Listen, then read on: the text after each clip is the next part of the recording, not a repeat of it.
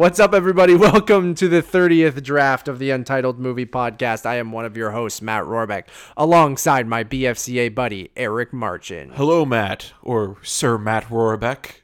It's 30 for 30. We're both 30, doing UMP 30. So we're just going to be talking about sports for this one, right? Yes, ESPN. We're doing the full review of every episode of ESPN's 30 for 30, starting with... Is there a Vince McMahon episode? Or is it about the XFL, I think? Maybe I haven't watched XFL. it. I've heard it's good. Yeah. I've only seen the OJ doc. Right. Was that a 30 for 30? It started as a 30 for 30. And then and then it turned into a 280 for... 7.5 hour documentary. Whatever, how many minutes. But they also had a condensed version, which was, I think, 2 hours. Oh, did they cut it down into one for TV. film? But they also showed it in parts as well. But... didn't they change all the Oscar rules because of that movie? Yes, and how a documentary is shown, because it can't broadcast on television and it has to be a theatrical release. Because the OJ doc did play the festival circuit, specifically hot dogs. Did it? Yeah. Oh, I thought it was TIFF, but no, it's hot dogs. Okay. Yeah. Cool. I've never seen it yet. It's great. It's worth the 7.5 hour commitment. Did you watch it in one sitting? Yeah. Did you? On a Sunday, yeah. Wow. Good for you. What else is new, buddy? Well, we just had some sushi and every episode starts with what we're going to see who's going to need to use the washroom first. Nah, we're good. I have an iron stomach, But do you have an iron bladder? I don't. We've talked about this many, many times that I do not. I have to go to the bathroom quite frequently during a film. What was I watching? I think it was Game of Thrones yesterday, which we'll talk about in a little bit. I had to pause 5-6 times just because it's only an hour and 20 minutes, but right. Just had to keep going, man. You're just so excited.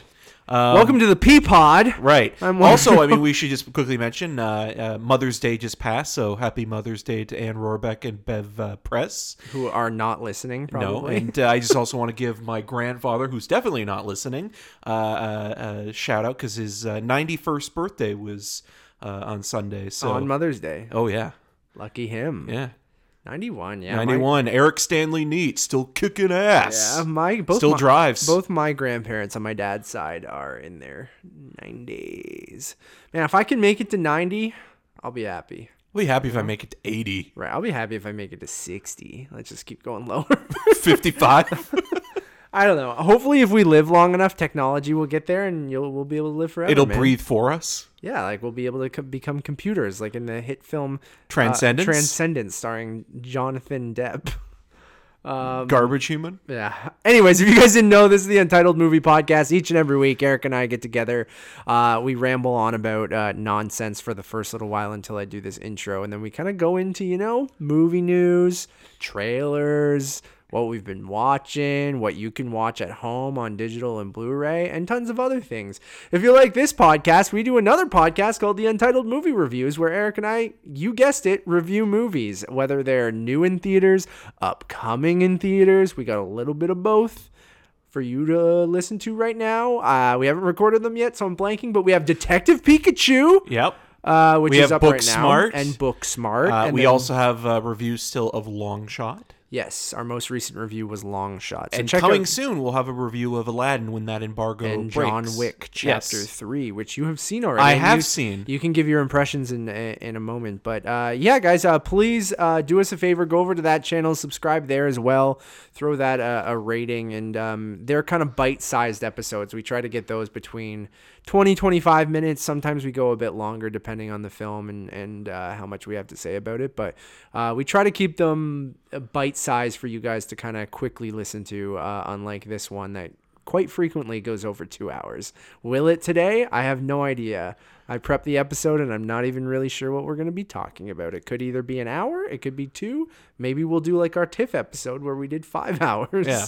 You'll have to stay here and find out. Eric, what have you been watching? Well, Matt, feel a little bit rusty, but we're getting into it, bud. What have you been watching? Well, it's a Monday as well. We're recording on a Monday night. It's the start of a new week. We're, still digesting that sushi that we just ate. Matt's had a long day at work. I have. So it's been busy. So like, we're getting back into the flow of things, back into the groove, back into a New York state of mind, even though we're in Toronto.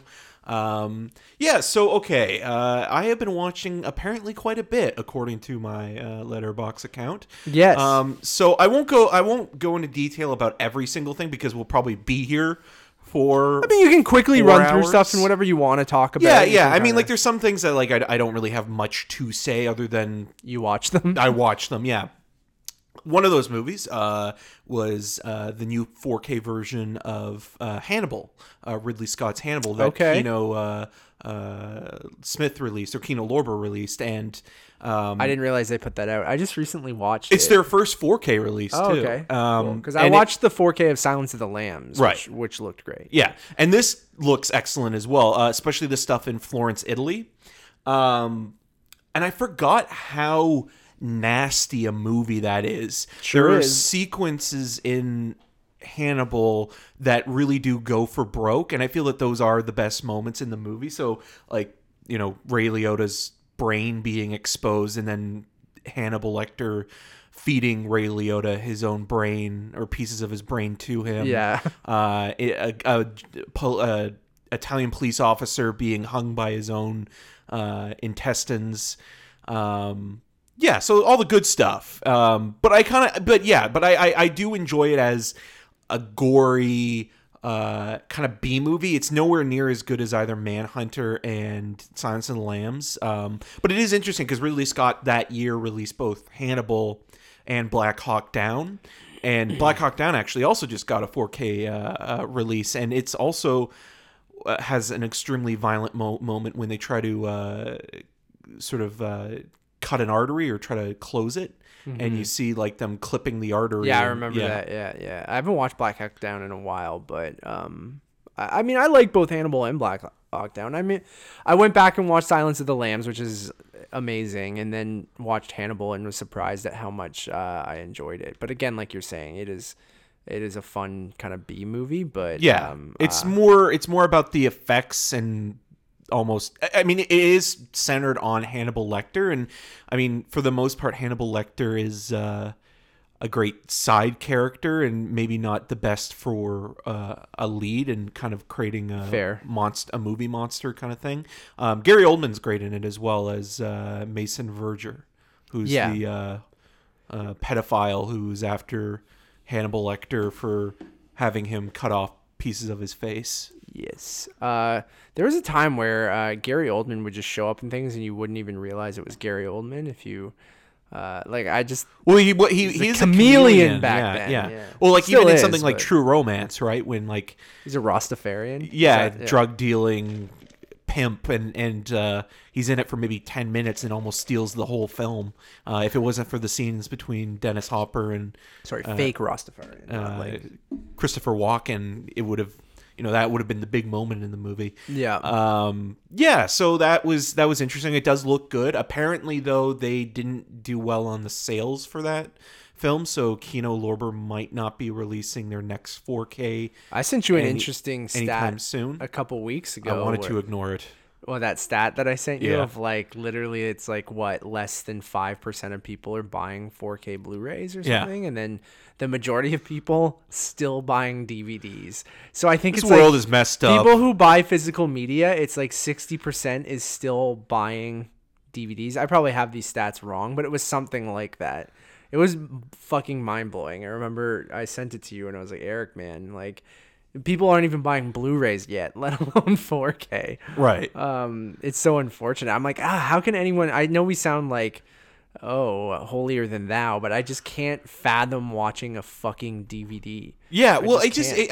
I feel bad for anybody that wants to see a movie in the best quality possible, and they just buy a DVD. But obviously they don't care. Right? Yeah. Well, it's like going to the movies, though, right? As long as they just see it projected on a screen, They don't care, yeah. There's actual audio, that's enough. Like you don't take the time to think about how it's being projected, Right. the aspect ratio, The sound, anything. masking, and all those kind of things. So it's very similar. Like some people really care about the the home experience as much as they do about the theatrical No experience. wonder people love streaming, because the quality's automatically way better than what they get on DVD. Right. But even sometimes then it doesn't look great. What I'm saying is we notice, we notice when it doesn't look great, but to them it looks like a fucking like leaps and bounds better. Right. Because they're at least watching it in HD. Probably. I have no idea. Who knows what TV or what internet settings or whatever. Right. I think there's even a cheaper Netflix subscription that gets you like not even HD unless they've changed that. But I have that really expensive $17 4K subscription, and I don't even really watch anything. Yeah. Speaking of serial killers, I also rewatched Henry, Portrait of a Serial Killer, which was Michael Rooker's first big movie. He plays the real life Chicago serial killer Henry. I think it's Cavill. No, I'm blanking on it. It's Henry Lee Lucas, I think, is the name of the actual guy. It's loosely based on him because they play with what he actually did, but it's directed by John McNaughton, and they had a special screening of it on Shudder last week on The Last Drive-In, and so I rewatched it there. And I remember seeing this in high school and thinking to myself, this is probably one of the most disturbing and different serial killer movies you've probably ever seen, because it doesn't play up, like a lore or make the serial killer, interesting. It just shows you a very kind of mundane person who you wouldn't suspect being a serial killer, just an average Joe that, like if you were to see him on the street, you'd never look twice at him. Right. And the performances are all very quiet and subtle, but the way that some of the violence is shown is unforgettable and disturbing.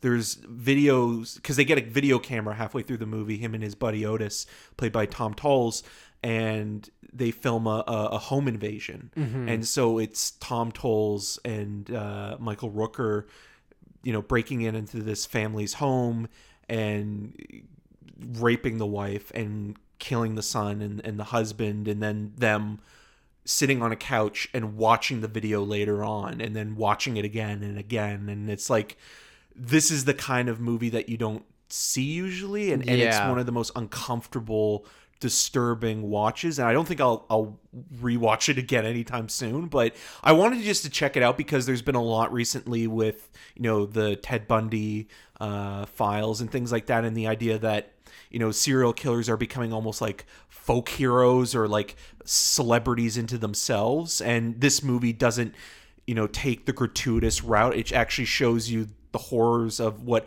one human being can do to another person, and how you treat somebody or how you look at somebody, the way that, like Gene Siskel put it the best, where like, when they kick in a TV, they do the same thing to a woman, and that's how they perceive human life to an inanimate object. Sounds disturbing. It is. It's again, like it's not a movie I could easily recommend to people, but if you want to see a movie that doesn't fetishize the serial killer genre, this is that film that you should watch at least once, and you'll probably never want to watch it again, and that's fair, but it is very real at times. Like it's like, if you didn't know it was Michael Rooker, I mean, obviously now a lot of people do know who Michael Rooker is, but you would think that they're non-actors. Right. Fair. And yeah, it's one of the most chilling films I think I've ever seen. Wow. Yeah. Yeah, and speaking of movies that I can't necessarily recommend, but I appreciate in some way or another, I saw the Craig Zoller movie Dragged Across Concrete with Mel Gibson and Vince Vaughn, and it's more than just a corrupt cop movie. It's kind of an ensemble about a group of characters ranging from local kind of ex-cons to serial killing heist kind of characters that are all kind of intertwined. And I was surprised with how slow the movie is at times. Like, it's very mundane. Like, you could best sum it up as it's basically like watching the characters just sit and have conversations and do it during, like they're just sort of surveillancing and sort of casing joints. And I mean, some people will say it's a little bit like Tarantino, and some people will say that it has a little bit of that kind of 1970s gritty cop kind of drama, the way that, a Sidney Lumet movie might, or something like that. But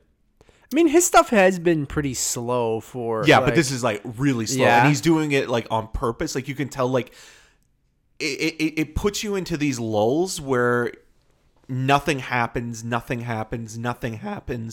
then all of a sudden, this burst of violence that is so horrific and so mean that you're like, oh, my God, like, how did they get this movie made?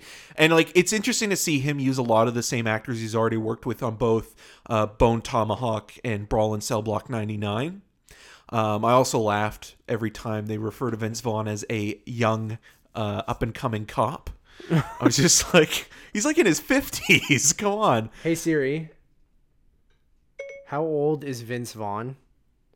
Vince Vaughn is 49. Yeah, so there you go. Like the spry young Vince Vaughn. But there's a really good scene between Mel Gibson and Don Johnson, and Don Johnson's character is basically the chief of police, and he's like, to Gibson, it's like, you used to be a nice guy, and like you actually cared about what you did, and now you're just a bitter old man, and you hate everyone and everything. It's like. And it perfectly sums up what Mel Gibson has become as a person. Fair. I do want to watch it. It's a tough watch because not necessarily. I mean, the content is also tough because I mean, like, it is not taking any punches and it's not PC in any way. Like, it is very violent. It's harsh on everybody from all walks of life, but it's also monotonous and very mundane at times. Yeah, I should go back and watch all three of his films because I haven't made it through any of them. Right, it's the definition of a slow burn. Yeah, like they're all slow burns, but this one, it's like he is intentionally like fucking with you a little bit, doing it. Yeah, and I think it's probably I like Bone Tomahawk the most out of his stuff, but this I actually liked quite a bit. Again, as like a gritty cop film from the 70s, like it's perfectly on par with something like Prince of the City or something like that. Cool. So, yeah, I remember trying to watch Brawl with you at TIFF. Falling asleep. Oh man, I was tired. But then when you woke up again and we get to that final, it was awesome. Yeah. Yeah. And that's the kind of pulpy violence that's in this movie. And there's a sequence involving a bank heist that sounds like my shit. Yeah. Like when it happens, you're not expecting it. Mm-hmm. And it's I don't want to give it away, but at the same time, I was like, I actually kind of let out an audible "holy fuck" while watching it. Yeah. All right. Cool. You're winning me over. I think I will eventually watch. I think maybe in the next couple weeks, I think I'm gonna try and get through all three movies. Like Nevis is in Cannes right now, so I have some time to watch stuff like that because it's definitely not her thing. No, and it's also again like it's very like pro-conservative as well, and yeah, that stuff's unfortunate. But what else? Well, I mean, you mentioned that I have seen John Wick Chapter 3, which we will have a full review of, which will probably go up. We got to decide when we record, but we'll let you guys know. Yeah, what I'll say in just kind of a very brief summary is that the first half an hour of the film is the strongest, and it feels like they were taking notes from Mission Impossible Fallout. Okay. But then when you get to the second half of the movie, it really slows down. And I know that you need sometimes a release from the action to appreciate the scenes that are going to come, but like, it becomes repetitive in the sense that it's like it's either world building or action set piece. World building or action set piece. And some of the world building in this one is just excess material. Like, you don't really need to know some certain plot points and story details of the John Wick universe that they kind of go through in this. I mean, when they're building out the Continental TV show though, and like I mean, I love the world building in the second movie. I think that's why I really liked the second one, but Yeah, I'm curious to see what you mean by that, because I mean, and to preface this, you aren't a huge fan of the franchise. But I would say this was the one, like, we're so far removed from how dumb the first movie is that it's just become an action movie at this point, and there's stuff within the action that I can at least appreciate yeah. and the set pieces. But it does, yeah, like you can just kind of predict its rhythm as you're going along. Like it's either action. John Wick's killing everyone, or he has to get away from the action. Yeah, and it becomes numbing after a while. But it's to me, like, it's like a sugar rush. You're on this high in the first 25-30 minutes of the film, and then you come crashing down, and you just never really completely recover. Yeah, that's interesting, because, like, I know starting strong is a good thing, but if you start almost too strong and the rest of your movie doesn't follow up that properly, then... And again, like, I mean, I mentioned Fallout. It's 2 hours and 20 minutes, right? Yeah, and like, it doesn't need to be that long, and I just feel like we're living now in this post-Fallout action universe or action cinema where it's like, if you're going to do a relentless, exhausting action movie, you gotta be on that level of right. Like, you just go throughout and find ways to keep it going. Like, those are going to be the action movies that'll be the most interesting to watch, and how you can keep a movie like that going without stopping, but still incorporate the mechanics of a screenplay, include the exposition and backstory where needed. I mean, even going back to, I know it's a hot topic and we've talked about it every week, but I think even Endgame is paced really well in the sense of, like, again, a very slow start, starts to pick up in the time heist thing, and then you have your all-out gigantic action sequence at the end, right? Like, it feels like it's a steady incline. Yeah. Anyways. But I did really appreciate... But with Endgame, I mean, we've talked about this as well. It is all CG smashing into each other. But at least with that first act, there's interesting stuff going on with the characters within the slowness of it, because you actually get to see the good guys lose and what how they deal feels with that. like, for them. And where John Wick's going through a similar thing. Well, John Wick, John Wick basically Baba is a Yaga. superhero because he's invincible and nothing can kill him. And so you get to a point where you're not afraid of him being shot at or attacked, because he'll get through it. Yeah, fair. He's basically become a Superman. Yeah. In that regard, but I mean, it's fine for what it is. Part of the fun. Yeah. If you enjoy people getting shot in the head, stabbed, wonderful, maced, booked, you'll enjoy this. Sick. You want to run through a few more of these? What else did I watch? Thoughts on Tolkien? Oh, okay. So J.R.R. Tolkien biopic, Nicholas Hoult. I'm just going through this really quickly. Yeah. Very basic. It wants to be a Lord of the Rings movie at times, but also be it wants a traditional to be just biopic. As boring. Yes. No, because the Lord of the Rings movies are good. I know, but it makes the Hobbit films look like masterworks. Tolkien. Okay. Yeah, it's all right. It's real bad. But it's not Nicholas Holt's fault. It's the writing. So he's actually okay. He's fine. Yeah. Interesting. Little. Okay, so I had some time to kill today before I met up with Matt. I saw a press screening for The Biggest Little Farm, but afterwards I still had some time, so I watched a little, and boy oh boy is it a horrible take on the big vice versa, like father like son genre. It's completely disjointed at times. The editing makes it look like they took snippets from 3 or 4 different outtakes in any one scene, so it never really comes together. And continuity and plot of this executive or this tech mogul becoming a young girl again because she bullies people is this very tired story. The only thing that's worth note, which isn't a good thing, is that there's a really horrible transgender joke. Oh no! In the first 10 minutes. I heard about that. That you would expect from Ace Ventura. Really? Oh, it's bad. I heard that. I remember when it first came out, and they're like, I can't believe like the character's supposed to be mean, and like you're supposed to be like she's like basically like a Grinch or something like that. Sure, but it's you don't make her Regina Hall, right? transphobic. So, yeah, but that's it's going for a gutless laugh, and it's not funny. It's I was just like, Read the Room. wow. It's 2019. And Yeah. okay. Yeah. I remember rewatching Ace Ventura with you, and I was talking about this at work with someone and being like, yeah, you forget that whole last act. Very transphobic, man. Right. Like, oh God. And then you said Biggest Little Farm. Can you talk about it yet? Or Yeah, no? yeah. I mean, it's already out in the U.S. and it'll be opening in Toronto. If you're listening to this now or sometime in the week, it opens Friday and limited.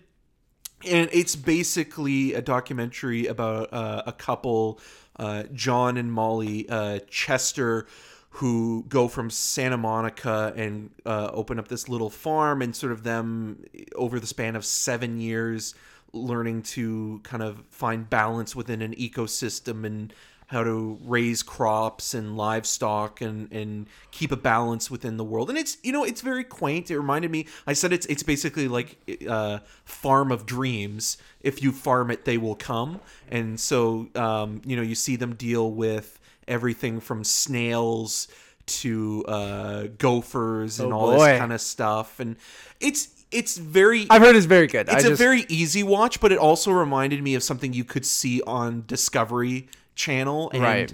it's from a guy who John Chester works part-time or freelances as a cameraman for Discovery and HGTV, and it kind of feels like that. And it probably has one of the worst voiceovers I've heard recently. Like, he tries to make everything sound profound or poetic, and that's the one thing that really takes things down a notch. Right. All right, lightning round. You also watched The Borrower. Okay, so The Borrower is also from director John McNaughton, and it's about an alien that is sentenced to a fate worse than death, and he's turned into a human and sent to Earth, and so he's not adjusting well to it. His head explodes, but he can still move, so he's ripping off humans' heads and putting them on his own. Wonderful. And it's an LA-based... Watch it with your movie. kids. Yeah. It's fun in it, like with the practical effects. Like it's like bladdery, kind of like everything is exploding and Just a schlocky B movie. yeah, of the late 80s, early 90s. Contamination. Contamination. So this was another part of another film that screened as on Shudder as a part of the Last Drive-In. And with this one, this is a ripoff. Did you get your phone and go watch it in your car just to get the full experience? Or? No. I watched it on my my TV. So this is a alien ripoff, an Italian alien ripoff. So it was made in the late 70s, early 80s, and it was marketed as a sequel to Alien in Italy and parts of Europe. How are they even allowed to do that? Well, Italians don't give a fuck. It was true though. At that point, like Italian cinema, they were just ripping off every single Interesting popular movie, North American wise, and saying that it was a sequel. They did that with Zombie as well, where Dario Argento re-edited George Romero's Zombie. I remember you telling and then they released a sequel to it called Zombie 2, which is not a sequel to Dawn of the Dead. The most famous scene in that movie is with a zombie punching a shark in the face. Sick. But this is just like these alien eggs are on a boat, and it kind of reminds you the opening sequence where this boat is coming into the New York harbor, although the majority of the film is shot in Italy. And everybody is dubbed. So everybody's voice is so nobody spoke English. Yeah. And they didn't record any audio or any sound during the production because it's easier to do dubbing without any actual voice recordings. So every time someone talks, they're out of sync for the most part. But there's these alien eggs that are on the ship, and the ship looks like it's abandoned. And it reminded me a lot of Lost World, Jurassic Park, that last act when the shipping container comes into the harbor in San Diego. Yeah. And there were these alien eggs that if they get heated, they explode, and then they explode on people, and then they burn up, and people burn inside out. Fun. And there's a giant Cyclops alien. You watch some weird shit. You have a very eclectic mix of movies on here. I try to turn it up. Last but not least, I think is the last thing you have on here is Hail Satan. Yes, so this is playing currently at the TIFF Lightbox, and it's from documentarian Penny Lane, who also did R. Nixon and Nuts with an exclamation mark. So Hail Satan is Hail Satan? Question mark? And it's about a group of Satanists, religious who are good group, people. Who are good people. Like, Yeah. it's funny because, like, it's how we perceive, the definition of what Satan is, and sort of them. But don't they use it more as like a fuck you to Yeah, society it's to expose hypocrisy in religion with extreme right Christian groups that are saying that they can have church and state together. Like, they were trying to take down the 10th commandment statues that are outside these courthouses, and the original statues were just actually props from the Cecil B. DeMille movie, The 10 Commandments. So literally, it's just movie merchandise being put on this, as some bullshitty kind of and it's just fascinating watching people that are kind of outsiders, that are different, that are judged based on what How they look like, yeah. and based on just like hearing the name Satan, and then like they're actually people that donate socks and the number one thing for good. Well, no. I know. The socks. It's just funny you led with that and Yeah. then kind of paused. So I'm just right. I'm giving you shit. Socks and tampons and stuff. But they do like tons that. of good things. Yeah. Right? They're very community heavy, and like a lot of Christian groups really just say that they are. So yeah, it was a fascinating watch. It's not the greatest looking movie, but it was just an interesting examination and thesis on the division of church and state, and the hypocrisy of extremist groups, and how this group specifically is sort of exposing people like Rick Scott for the assholes that they are. Yeah, for sure. I watched the trailer and I did think it looked interesting. Yeah. But I just haven't. I mean, if you don't get to see it in theaters, it's a perfect movie to stream. Yeah. Or watch when it's on Netflix. It's worth checking out. Totally. So for me, not too much. I've been so busy that I haven't watched a ton of movies. I have seen a few things in theaters, which you guys can check out reviews for. Because mostly my recently watched has been stuff that's in theaters. So we reviewed Long Shot, which you guys can check out. I ended up seeing Detective Pikachu at Imagine Cinemas in Market Square, which you guys can check out our Detective Pikachu review. I did get to go to that theater for the first time since they did all the renovations, which I thought was interesting, right, because they did the landmark Whippy thing where they put recliners in every theater. So they're very comfortable. Like we always complain about with modern multiplexes, I feel like if you list off the things that are important when you go to the movies, I don't think anywhere except for maybe not even Lightbox, because one of them would be programming. They never check off every box. And it's not like I want it to be perfect, but it needs to be like close to that to make it worth leaving your house and paying money and going to this thing, where I feel like if you're going to get, it's either the presentation, like the visual quality will be good, but then the audio will be bad, or the audio will be bad, but there'll be no masking, or it'll sound and look pretty good because it's an IMAX. Yeah, there shouldn't be compromise, or one thing shouldn't, like, it should all be on the same level. Yeah, of but excellence. You never check off all of the boxes. Yeah. It's always like 3 out of 5 or 2 out of 5 or 4 out of 6, or you'll almost get everything there, and then some idiot will be laughing with a shitty laugh, or someone will be talking, or a couple will be talking, or something like that. And I hate to sound like this guy who complains about it all the time, but it really is making it more and more like apparent how shitty it is to go to the movies in or you're just less 2019. interested in going out to the theater. That's what I mean. Like in 2019, it's just not a great experience. Well, how many times have you gone so far to the theaters this year? Other than press screenings we've gone to, not that many. Like I think, again, January to April is usually pretty slow anyway, right? Right. I mean, there are the few things in between, like Captain Marvel in February or Lego Movie or something like that. And then when you start hitting April and May, you start to get those summer movies. But I haven't been that often, but every time I go, there's just something that, like, whether it's someone who's there or the projection or something that's just like not great. So I was excited to check out Imagine Cinemas because I do like them because they have proper masking. Their theaters are a bit older and smaller, which means I think they redid all the projectors at that theater, so they're all pretty good visually with good masking, but I don't think they improved any of the sound. Right. So the sound still feels very old, and like, so great picture, great seats now, but the sound is bad usually. Like, there was no subwoofer in my theater watching Detective Pikachu. So like every action sequence was just very tinny, right? Like, right. There was nothing there. It was just coming from the very baby speakers that they had in the small theater.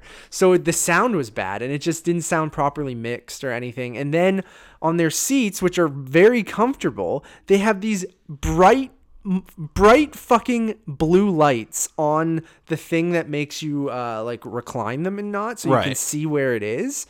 But I'm like, and they stay on the whole time. Yeah, then, right? I had to put my jacket down over the seat beside me because it was so fucking distracting in my peripheral view. And I'm just like, how is this, like, when the movie starts, those should go off, or let people feel around. It's not that hard, right? Like, just find where it is. You mentioned Landmark and Whitby. There is no lights. Landmark is almost perfect. Yeah, they're almost perfect. Like, the sound at Landmark is hit or miss, I feel like, depending on the theater you're in. But the projection and the seats are fucking amazing. And at least they're trying. Like, they're always trying to make the experience better. Did you see the photos of their new concession that they're doing? It looks amazing. And I'm like, they are the only, and even the new intros. We used to make fun that they had this, and I'm sure their marketing team, I could only imagine them sitting in an office and someone knew. Who actually has seen takers. Yeah, someone new probably got hired at Landmark and walked in, whatever this new brand manager is, shout out to you, because you probably walked in and you're like, do you guys fucking realize our coming soon has pictures for Indiana Jones and the Kingdom of the Crystal Skull and fucking Takers? They're from like 10 years ago. We saw this in 2009. You guys haven't updated this in 10 years. And so their new brand identity at Landmark is really interesting because we've seen a couple movies since they've changed it where they're like, hey, we care about this shit just like you do. Much like Alamo's whole thing, right? And we did a whole episode on the Alamo and our pros and cons with it. But Landmark is almost at that best of both worlds thing because they don't do in-seat service, which me and you don't really like because we don't want to have a fucking dinner while we watch a movie. We just want to watch a movie. Right. And they have great seats and great projection for the most part. Like, the odd time it's not so great, but and they've renovated that entire theater, and their new bistro fucking concession looks crazy. And like, I don't know, man, like, shout out to Landmark Cinemas because like I actually think someone came in there and was like, listen, it looks like no one else gives a shit. So why don't we just kind of give a shit and maybe it'll work? I would be curious to go to another Landmark Cinemas and if just they're see all the like difference. that, or if they're just using Whippy as like their test thing. But I think a lot of them are like Whippy, but I don't know. I think they're mostly out west. Yeah. Or they're in the suburbs. Yeah. But even then, like, I think they just bought a few of the AMC locations around in Ontario and stuff like that. But I don't think there's very many. Yeah. Like, I think there might be one in Kitchener and something like that. But, or maybe Mississauga. Yeah, because their headquarters, I think, is in Vancouver.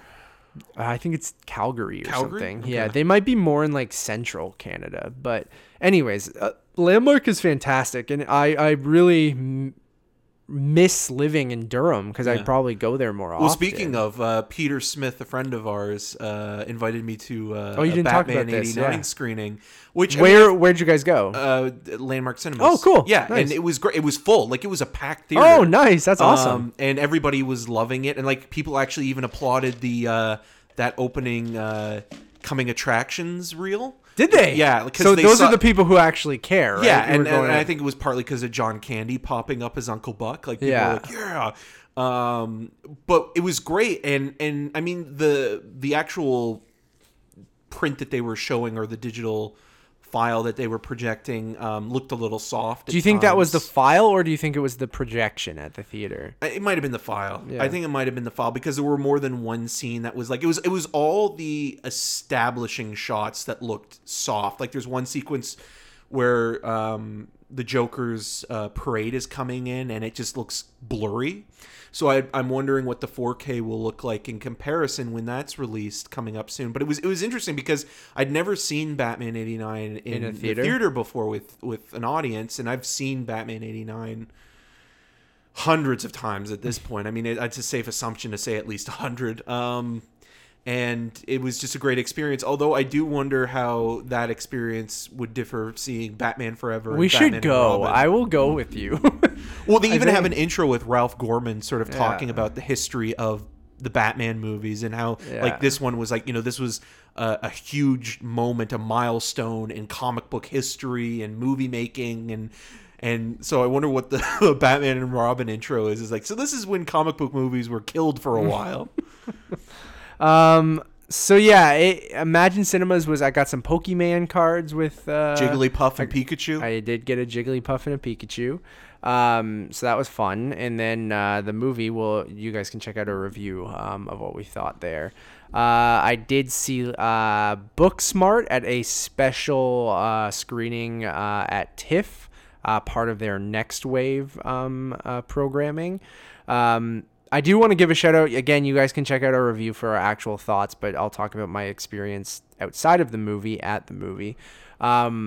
They did that thing where they tricked me and they trapped me by doing the Q&A / intro thing like before the movie, right, instead of afterwards. So I'm like, you motherfuckers. Every once in a while they do this where they're like, we're actually going to do the conversation. Oh, did they open it up to the audience? No, which is good. Goodness. So I want to give a shout out. God, I'm so bad at this because I should have actually wrote out who did the Q&A.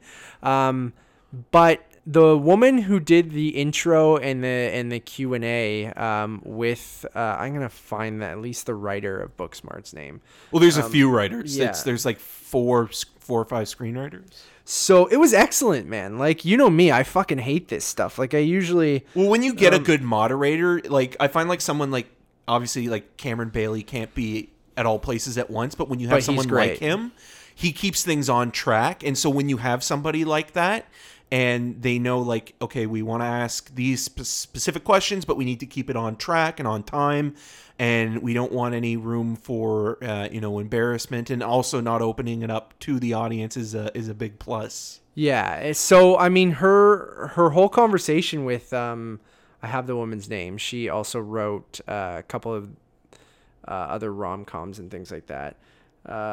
It was Catherine Silberman. And she was great. She was lovely. Like it was a really, really nice conversation and had some great insight on the making of the movie. And like, if all Q&As and interviews were like this, where they just ignored, no offense to people who love participating in Q&As, but you're trash. Well, not everybody. It's the people. I'm kidding. I'm kidding. That we should say I'm joking. Yeah, I know. But we should say it's the people that don't ask a question or ask a stupid question, and the stupid questions are like, "Can I get a hug?"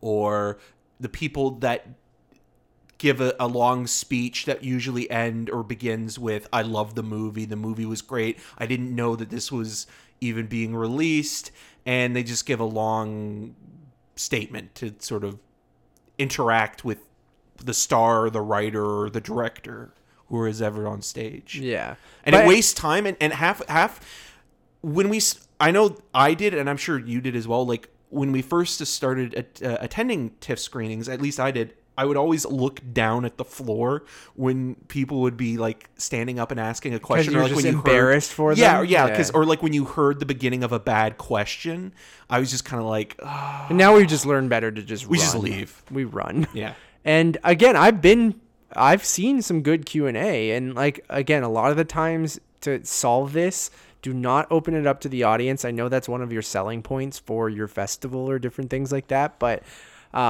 you really just have to have a good moderator, and then more times than not, you'll have a good conversation, right? That Right. people Or actually, vet questions. Like, see if, like, you can... people submit them Yeah. like online beforehand or something like that. Like, I mean, even the Cameron Bailey, Chris Nolan one did you go to that at No, the no. Dunkirk thing? That was I was good. at the current war, still to be released. Right. That one was pretty good. Anything Cameron kind of does and they don't open it up to the audience is decent. I saw Before Everybody Wants Some with Richard Linklater? Linklater was good. Because they did a talk before. Alex Garland was actually really good too as well. Well, he's very self-deprecating. Yeah, and I think they might have opened that one up to the audience just for a few questions, but even then, like, there are certain filmmakers and certain people. I'm like, you know what? I would stay for them because I do want to actually hear them speak. Right. The one guy I always loved, or I keep thinking about, I saw Dead Ringers a few years ago, a film print of it, and they had Jeremy Irons come in to do a Q&A. And people were asking bad questions, and Jeremy Irons actually called the people out that were asking the bad questions, saying, "Come on, guys, we got to do better than this." Yeah, Steve McQueen is also like that too, where he just, at least he used to. Like, Yeah. I remember during the Q&A for Shame at TIFF, he just literally shamed people. He was Right. just like, "Nope, not good." Yeah, and good for him, because I mean, like, he wants to have an intelligent conversation and a thought-provoking one about the movie he made, and engage with the people that have watched it, and not just to be like, "Oh, what was it like working with so and so?" Right. Or again, not even Surface giving level us stuff. Yeah, not get like I always hate the thing where it's like, I love the movie, and it's like, Dude, that's fine, but keep it short and fucking get to your question. Right. Don't go on about what you loved and how much you're a fan and shit like that. If you have an intelligent question, ask it. That's either about the movie or something. And the move on, worst was in the when we saw The Impossible, Right. Which was an older woman who, Tom Holland. Tom Holland was there. Who afterwards, it wasn't even a question. It was just, she didn't know that Ewan McGregor was in the movie and kept saying how great he was, and then went through his whole filmography. Yeah. And I looked at the floor the entire time. Just like, I loved you in this and this and this. It was so weird. And the other ones where you get people like asking for a hug and shit like that is just the worst. Anyways, we can go on about how bad Q&As, but this one, pretty good. She was great. You guys can check out the review for our thoughts on Booksmart. I also this is my comfort food, and I've been so in the MCU realm because of Endgame. I'm a garbage person. My two favorite MCU movies. I watched Spider-Man Homecoming just because we're going to talk about the Spider-Man Far From Home spoiler trailer later in the show. We'll warn you before we talk about that if you haven't seen Endgame yet. So after I watched that trailer, I was just in a Homecoming mood. So I watched Homecoming, and then the other night I didn't know what to put on, and I was like, you know what? I need some Korg in my life. I bought a couple Thor Ragnarok t-shirts online that are coming soon, and I was like, I need some Ragnarok in my life. So I watched Thor Ragnarok again. Just kind of those movies I had them on like almost in the background and laughed along as I went. Those are still to this day, I think, my two favorite MCU movies. So those are the ones I can just throw on at any time and watch the entire thing. But Matt, you got to leave some room open for contamination. Yeah. When are you going to see that movie? When I wasn't working, I was in a groove where I was watching stuff all the fucking time. But now you get home from work at like 5:30 or whatever, 6. I'm lucky I live close to my office, but and then you only have so many hours before you go to fucking sleep that you just got to decide whether it's a podcast I want to catch up with, or a movie I actually want to watch, or something I haven't seen, something I have seen, a fucking TV show, God forbid, if I want to get into one of those, the investment on something there. So again, not a weird thing to complain about, but I haven't been watching as much as I really would like. And the only other thing, those are the only two movies I've watched. And then the other thing I wanted to talk to you about right now too is Game of Thrones. We talked on the last episode. The bells. So we kind of have two episodes to talk about, but we can kind of skip. Or wait, yeah, we have the episode after the Battle of Winterfell, right? Yeah, which I remember almost nothing. Right, other than the Starbucks coffee cup. I remember it being fine. And then Right. the ending. Okay, so wait, time out for a sec. We're going to go into spoilers right now for Game of Thrones. So I'm going to actually make a note. So can you remember what time that was? Can you write it down? 49. Yeah, I mean, you didn't have to say it out loud. Well, it's a real time podcast. Yeah, It's happening. I'm going to make a note so I can put in the notes that people to stop listening at this time, and we'll tell them when we're done spoilers. But if you didn't see that, we're going to spoil Game of Thrones for the next probably 20, 25, 30 minutes maybe. So I will put that into the notes. So we have 2 episodes. Spoilers are going to start in 3, 2, 1. I mean, the episode after the Battle of Winterfell was fine. I remember I liked some of the character moments a little bit better than the stuff that happened in the episode before. But what I really wanted to talk to you about was the second last episode, which just aired last night, which was called The Bells. The correct? bells, the bells, the bells. And dude, the internet was ablaze today With hot takes. Yeah, just all the fire puns.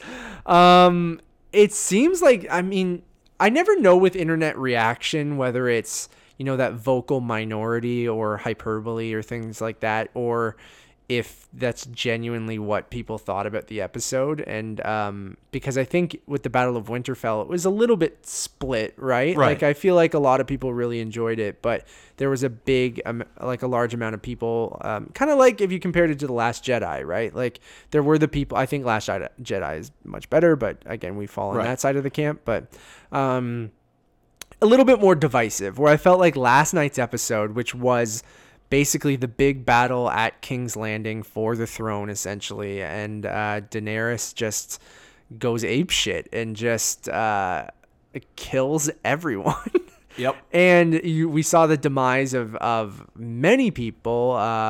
First, Lord Varys gets killed at the beginning of the episode for betraying Daenerys by telling Tyrion at the end of that the last episode what he was planning to overthrow her with Jon Snow, or trying to, right? And then it just escalates from there, and she's one pissed off queen, and she goes into King's Landing with her dragon and fucking... Well, she's not just a piss off queen. She becomes a genocidal maniac. Yeah, which I think is I joked about being like, a random heel turn. Not random. Sure, people will argue that they've been hinting at this. Fine, I understand that they've shown that she is hot-headed and young. I think also that is a big factor. When you have too much power at a certain age, that can But go to it your goes head. against everything Well, they so built quickly. for- I think they rushed. If they had taken one whole season to as a really slower build burn this- to kind of show her slow demise into madness or whatever, to become the Mad Queen, like...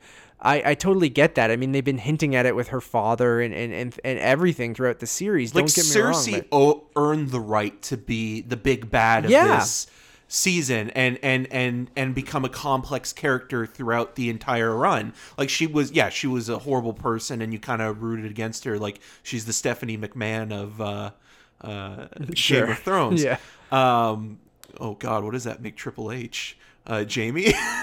Oh God. But the writing and the performance was over a period of time, and that was really truly earned by the end of it. And with this, I felt like they just kind of like, well, we only have 2 hours and 20 minutes in total left with this show, so let's just let's get to this final transformation, or this final character arc that kind of feels like we just shoehorned it in for the last episode. Yeah, and like it's wasted. It it's like, betrays the character, it betrays the writing, and it feels betrays the fans. and Not that we're owed anything or we're entitled to anything. pun included at this point. But season 8, I've just been burnt out on Game of Thrones. Yeah, and I mean, I felt that when I originally, I mean, I don't know what episode it was when I was like, oh shit, I'm really enjoying it. I'm making my way through the series, and I hit season 5.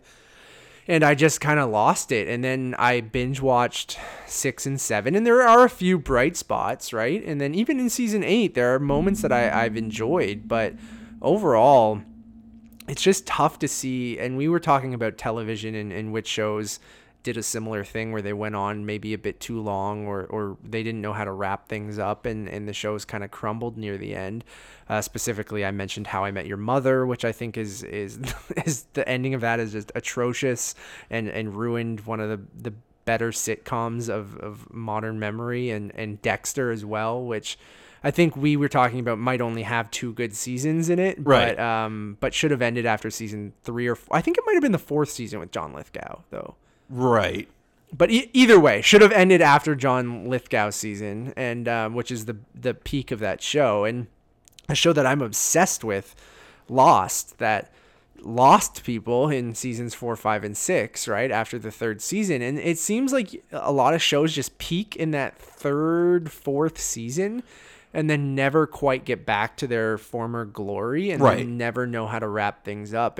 But a lot of those shows that you did mention had, 22, 23 episodes, where this is condensed a little bit more, right? Right. Like it's like they have, 6 to 8 episodes on average. So it's like, this should be like a prime cut of television. Like this is, And they're feature length Yeah. episodes a lot of the times too, right? And it weirdly does feel rushed. Like, how do you build this and up? especially for a show that has taken the time Yeah. in the first 5 seasons to build the world and build the strategy of these characters so wonderfully, and then all of a sudden it's like, no, we're done now. Like we just have to gotta go, get- go, go, go, go, Yeah. go, Yeah. right? And like, it's just so unfortunate, and it's just it. But again, like I some of these character arcs with Cersei and Jaime, and like Jaime who started off as a shitbag, ends as a shitbag, and like again maybe with the moment with him and Tyrion, which is really nice, but like and sure, he's probably the one who rang the bells and it didn't do anything, but it just, that doesn't excuse him from again going back with Cersei and after all the horrible shit she's done. And like, you wanted a good redemption story from him, and him going and fighting with the North, and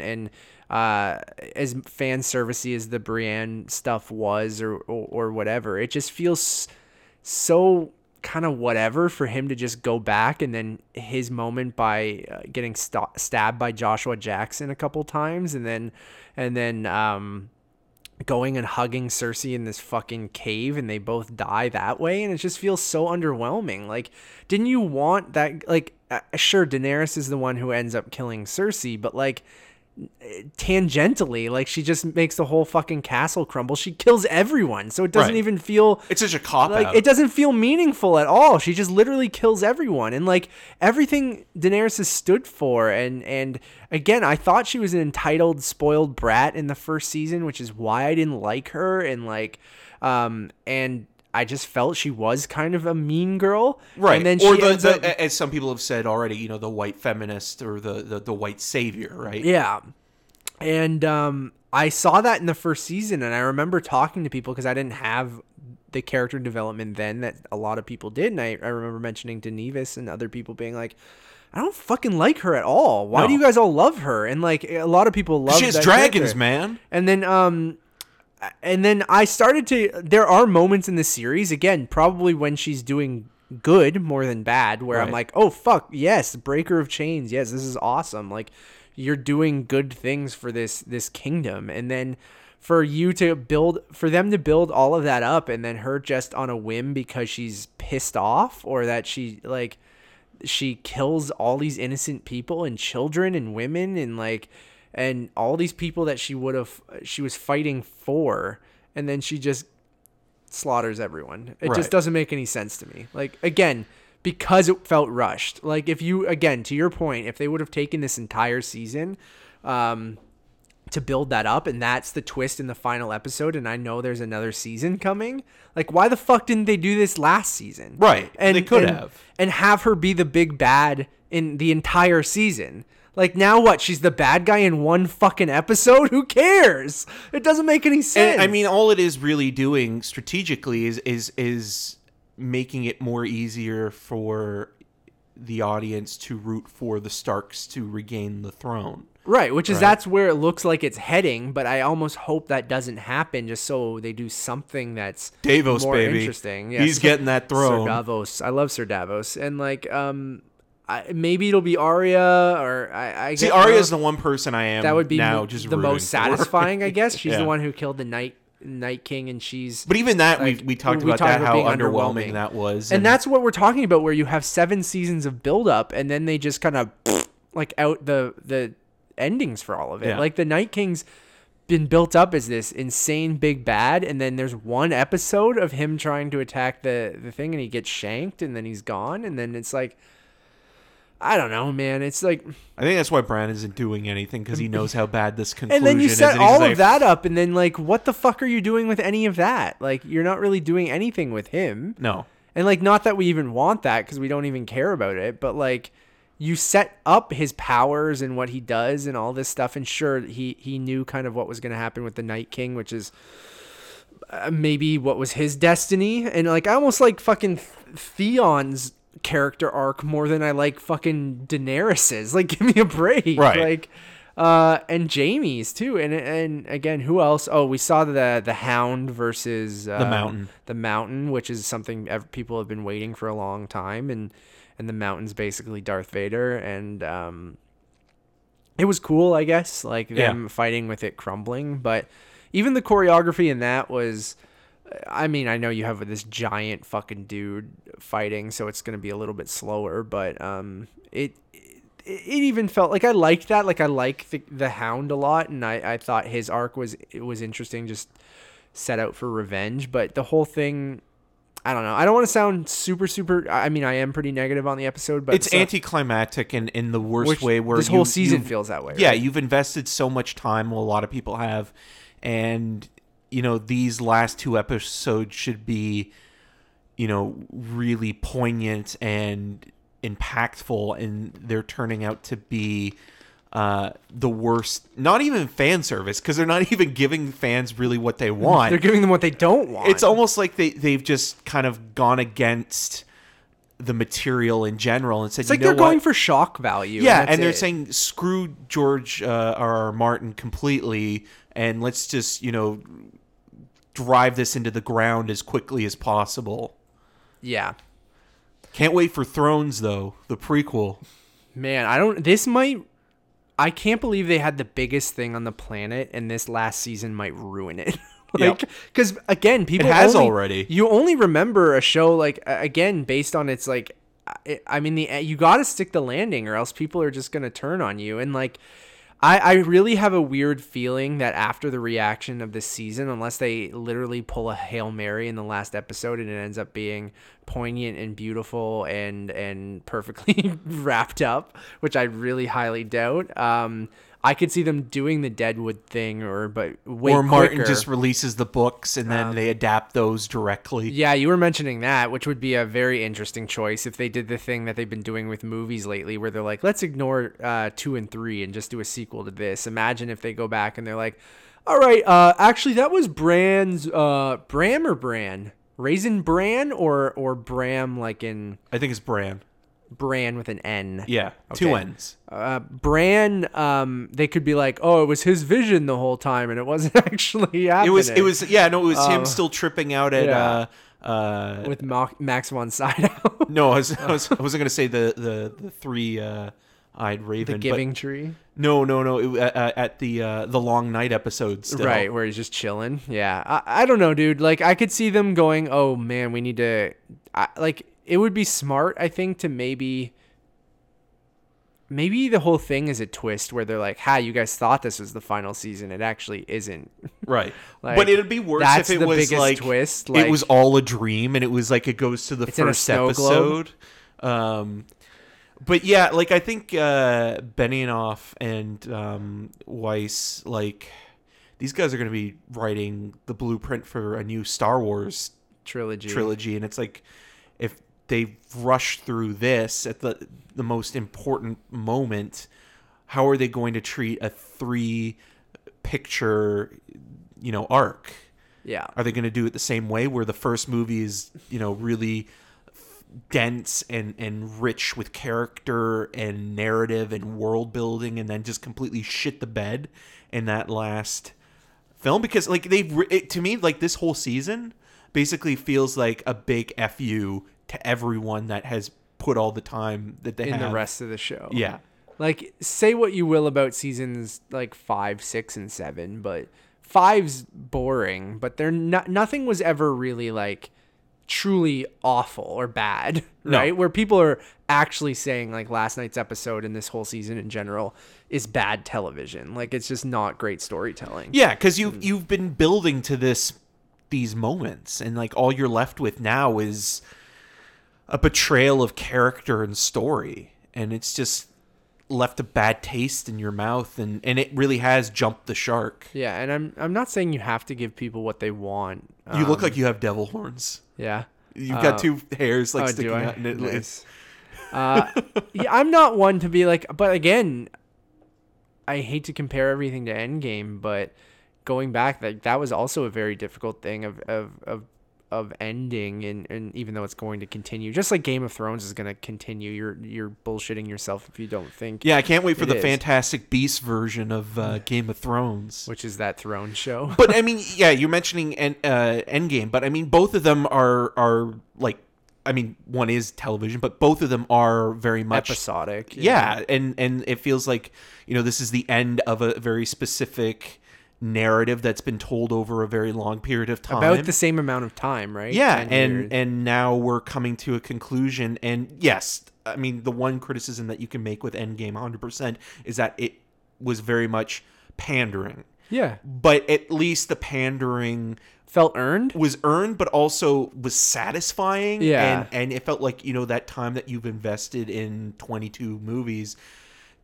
has been worth it, and it felt true to each of those characters, yeah, even if it was pandering or fan servicey or anything like that. Like, and again, very different shows, but I mean, I think there's more similarities than we think of 10 years of storytelling ending around the same time. Those first 4 seasons of Game of Thrones are so good, and it just feels like they've thrown it out the window, basically.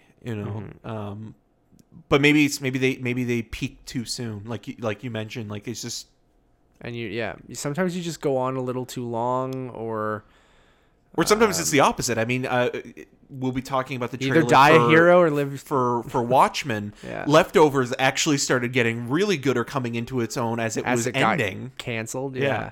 But yeah, that whole saying of you either die a hero or you live long enough to see yourself become the villain. Yeah. I mean, it's just so true, even in aspects like this. So, not a great episode, not a great season. Still very curious of how they will end it. So, and it will be playing in some theaters as well. Cineplex has an event coming up next Sunday, and I'm sure that it will be playing in the U.S. as well. And I know it's an event through Crave and Bell and Rogers here. I think you had to get like a special code to get a ticket. So I think that would be a cool experience. I mean, although it could be a very disappointing one too. Right. But at least you could share it with other people. Can it be any worse than last week, right? It could be. I think we should record at least Sunday after Game of Thrones or Monday morning. That way. Yeah, or we should do like a special review segment just to that episode. Oh, maybe we'll do it on the review podcast. Yeah, let's do that, actually. Let's do an episode. Look at us producing on the fly. Let's do an actual review episode of the finale. Yeah, I'm down. For Untitled Movie Reviews. Cool. Great idea. All right, let's make a note when this was. Can you write that time down too? You don't need to say it out loud. Well, I will. 107 for symmetry. All right, moving on to staying at home. Eric, you have anything? You're writing down the time. I can go into my digital picks if you want. Yeah, man. So my digital picks for this week. Oh, my friend Ryan Byrne just texted me, but I won't read that now. Oh God, it's not reading my face. Show notes. All right, on digital this week, I picked out a bunch of 4Ks that were on sale that I think are worth the money. So Mission Impossible Fallout is a 4K, $10. The Favorite, 4K, $10. Jumanji 2, 4K, $10. Goosebumps 2, 4K, $10. Don't know if it's any good, but I watched the first one. How dare you? I haven't seen it yet, so I'm like, $10 for a 4K. And then you'll be like, I wish I had the $10. Yeah, I probably won't buy it. But anyways, it's $10 if you want it. Girl in the Spider's Web, also not a great movie, but $10 if you haven't seen it. Sicario 2, a good movie. Not a great movie, but a good movie. $10. White Boy Rick, 4K, $10. Star Trek 2000. You might like that one. I do want to watch it, so that's definitely on my list. I will probably pick that up for $10. Star Trek, the 2009, J.J. Abrams, 4K, $8. And lastly, Love, Simon in 4K for $7. So, I mean, all of those movies are $10 or under in 4K if you have an Apple TV 4K, which is my preferred device. So any of those, I think, again, quality ranges, but $10 is... There's some really good stuff in there. I mean, I would never, Star Trek is JJ's best movie. For $7, that movie's fantastic. And 4K, it looks great. Go buy that. And I mean, yeah, $10 is less than you're going to pay to actually go to the movies, and you can get a movie at 4K, Dolby Vision, and Dolby Atmos at home. I can't believe that movie was 10 years ago. Is it the 10th anniversary? Yeah. Yeah, right? 2009, yeah. Wow. I was working at the theater. On physical. Yes, so physical media, one of my favorite films of the year so far is now available on Blu-ray, which is Apollo 11.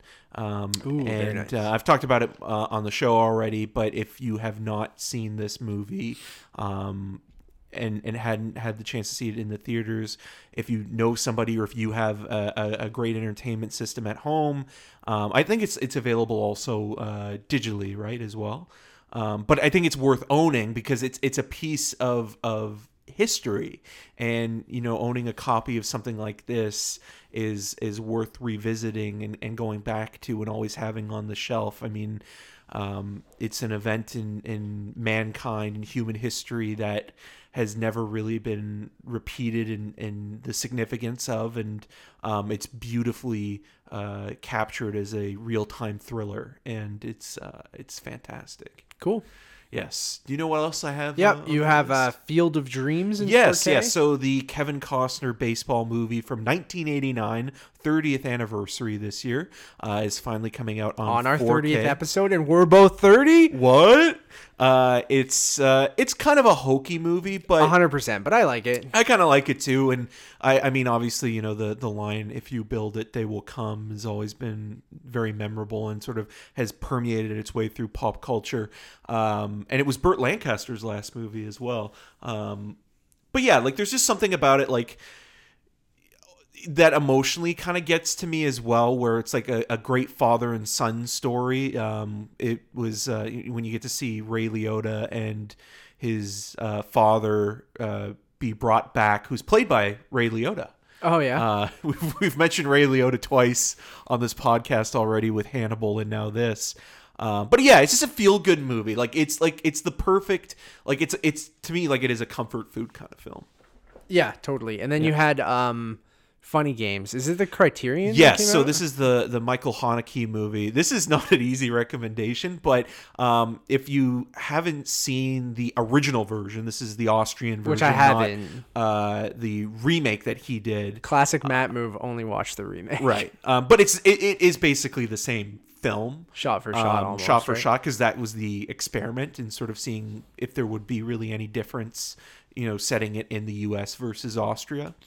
But it is one of the most brutal, unflinching movies, and it was one of the first films that when I watched, that I realized that the director is actually fucking with you, and he's not going to give you the satisfaction of a redemption or a revenge that you want, a catharsis that you want. Yeah. And it's also very cruel in that regard, and sometimes, like life is not always kind to people, and that's the way that he plays with this movie. And I just remember, there's a sequence where you think things play out a certain way, and you're like, yeah, and then it rewinds and you're like, no, and you realize that the whole time that you are not in control. Yeah, Haneke is in control. Yeah, I really like. I mean, I've only seen the American remake. The English language remake. Yeah. And I really liked it, but I should go back and revisit this. And it's creepy too. As a home invasion movie, it's quite subversive. 1000%. All right, moving to talking trailers. All right, we got to do another spoiler warning. This time for Tom Endgame. Holland style?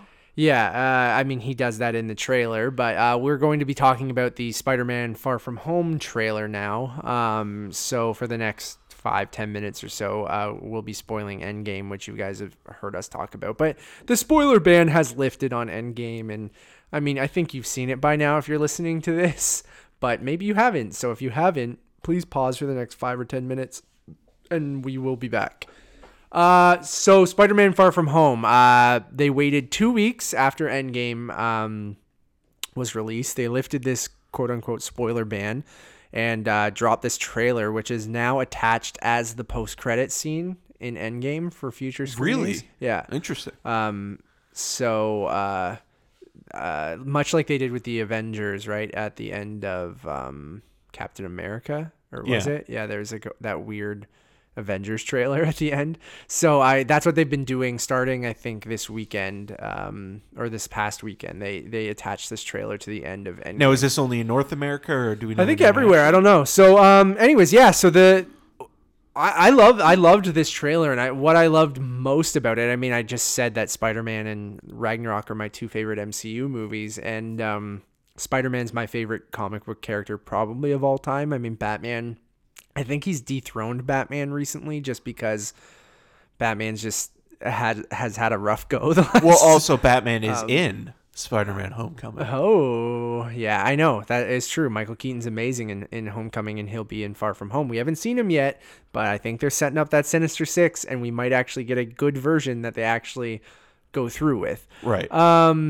But anyways, this trailer really picks up right as Endgame finishes, and again, I'm gonna spoil stuff, so if you didn't pause it yet, it really deals with the repercussions of Tony Stark dying, right? And you see how that affects Spider-Man, and we get a little bit more of Mysterio here, and how he's working with Nick Fury, and that they need Spider-Man's help, and then the big quote unquote, I'm using air quotes, reveal from Mysterio is that he's from Earth, but not this Earth. He is a multiverse.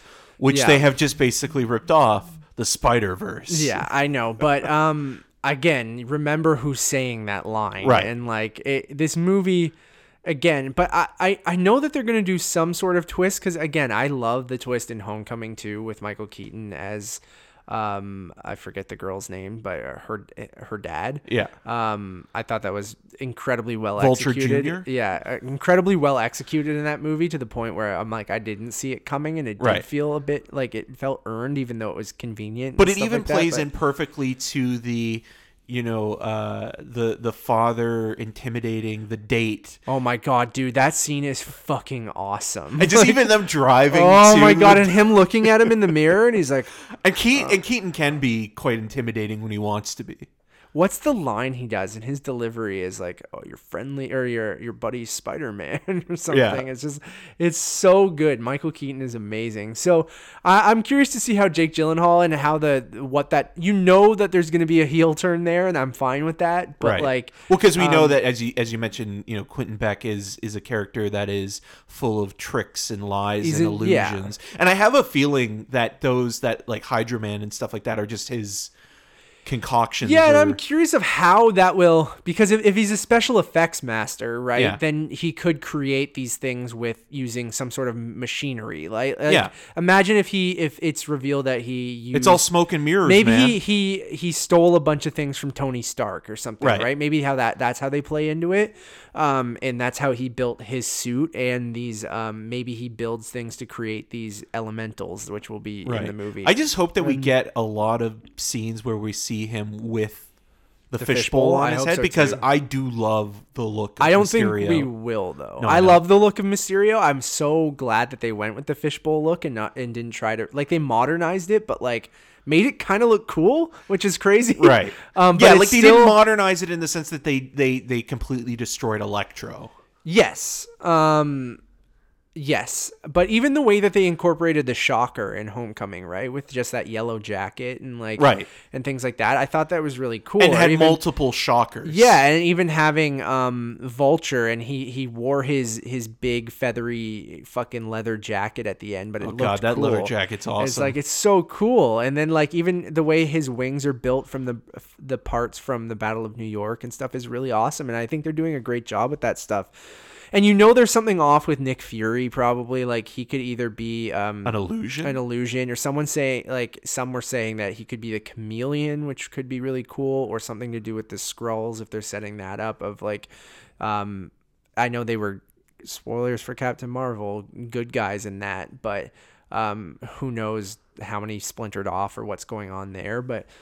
It's intriguing, right? Because this is also, we should mention, this is the official end of Phase 3, so it'll also be interesting to see what this entails for the future. And I mean, we also got recently Disney released their slate of upcoming releases. We'll go more into that soon, but where this ends and closes one chapter, what will it leave open to tell the next 10 years? So is it this multiverse thing? Like, I mean, we already know the multiverse exists because of Endgame and Doctor Strange. Yeah. But I have a feeling that they might be leading to Secret Wars eventually, but that I mean, who knows? But at least in this film, I think they want you to think it's the multiverse thing, and maybe Quentin Beck has some knowledge of what happened during the snap, or again, maybe if he stole some Tony tech or something like that. That's why I think, so here's my theory. Like, did you read, I posted this on Twitter if people want to look at it, but I can go more in detail.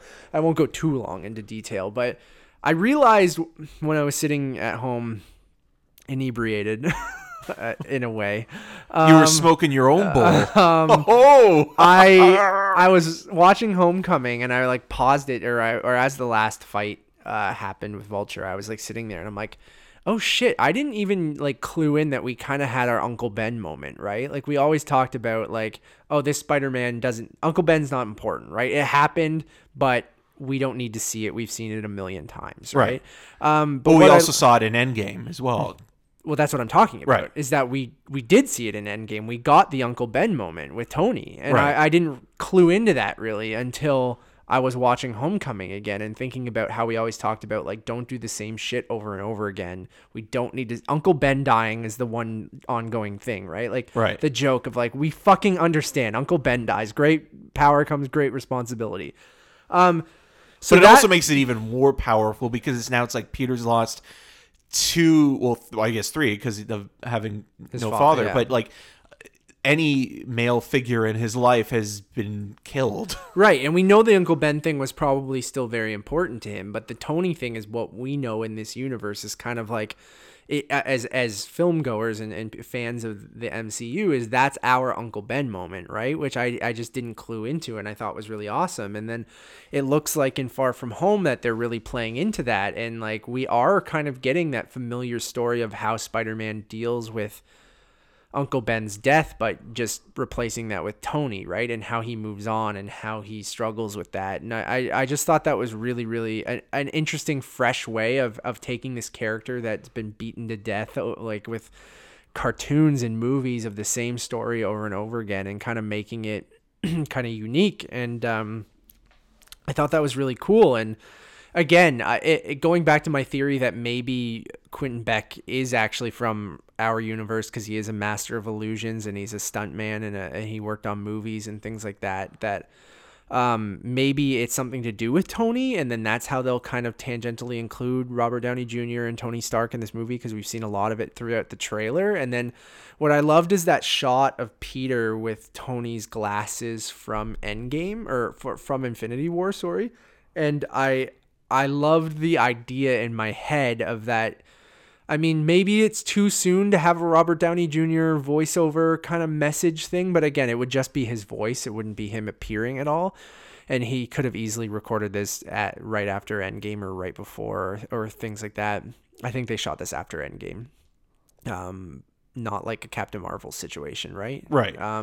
But I love the idea of him bringing back that really old movie line, and then referencing "They Live," and then having Tony have this message of going, "Hey kid, like, I left you this suit," and like having a final message to Peter, and like, and then maybe, I don't know how exactly you would write this. It would sound much better than how I'm explaining it, but essentially being like, I left you these suits, which we see the noir suit, we see the Iron Spider suit, and we see the regular Spider-Man suit. So maybe he leaves him a bunch of different spider suits, but then also leaves him these glasses, which has a message on it. And then kind of goes, maybe he learned about either the Skrulls or like all this stuff that's happened over the last 10 years of how he said this universe is growing and there's aliens and there's shapeshifters and whatever, that he built into the tech this thing so you can tell if someone's a human or if they're imitating someone or again, something along those lines. And then he references like, hey, I know you love old movies or something like that, because he references obviously that really old movie Empire Strikes Back in Civil War, and then he references aliens in Infinity War. So I just thought it could be cool if he referenced They Live and then used his glasses for him to, because the shot in the trailer is Peter pulling off Tony's glasses and then saying, oh my God. And I just feel like that could play into the reveal of like Mysterio's kind of heel turn, or Peter figuring out about Mysterio, and that Tony's built it into his tech. And maybe if Mysterio is using Tony's tech, that's how he can find out that what he's doing is kind of bullshit. And right. I don't know if They Live is a big enough reference, but I mean, movie dorks would like it, right? And right. Well, I mean, it seems like it has had a resurgence in the last. I don't know. I just thought that was cool. That's my theory. Obey and capitalism and that's what things like that. So I don't know. You heard it here first. If it happens, Nostradamus, me. Right.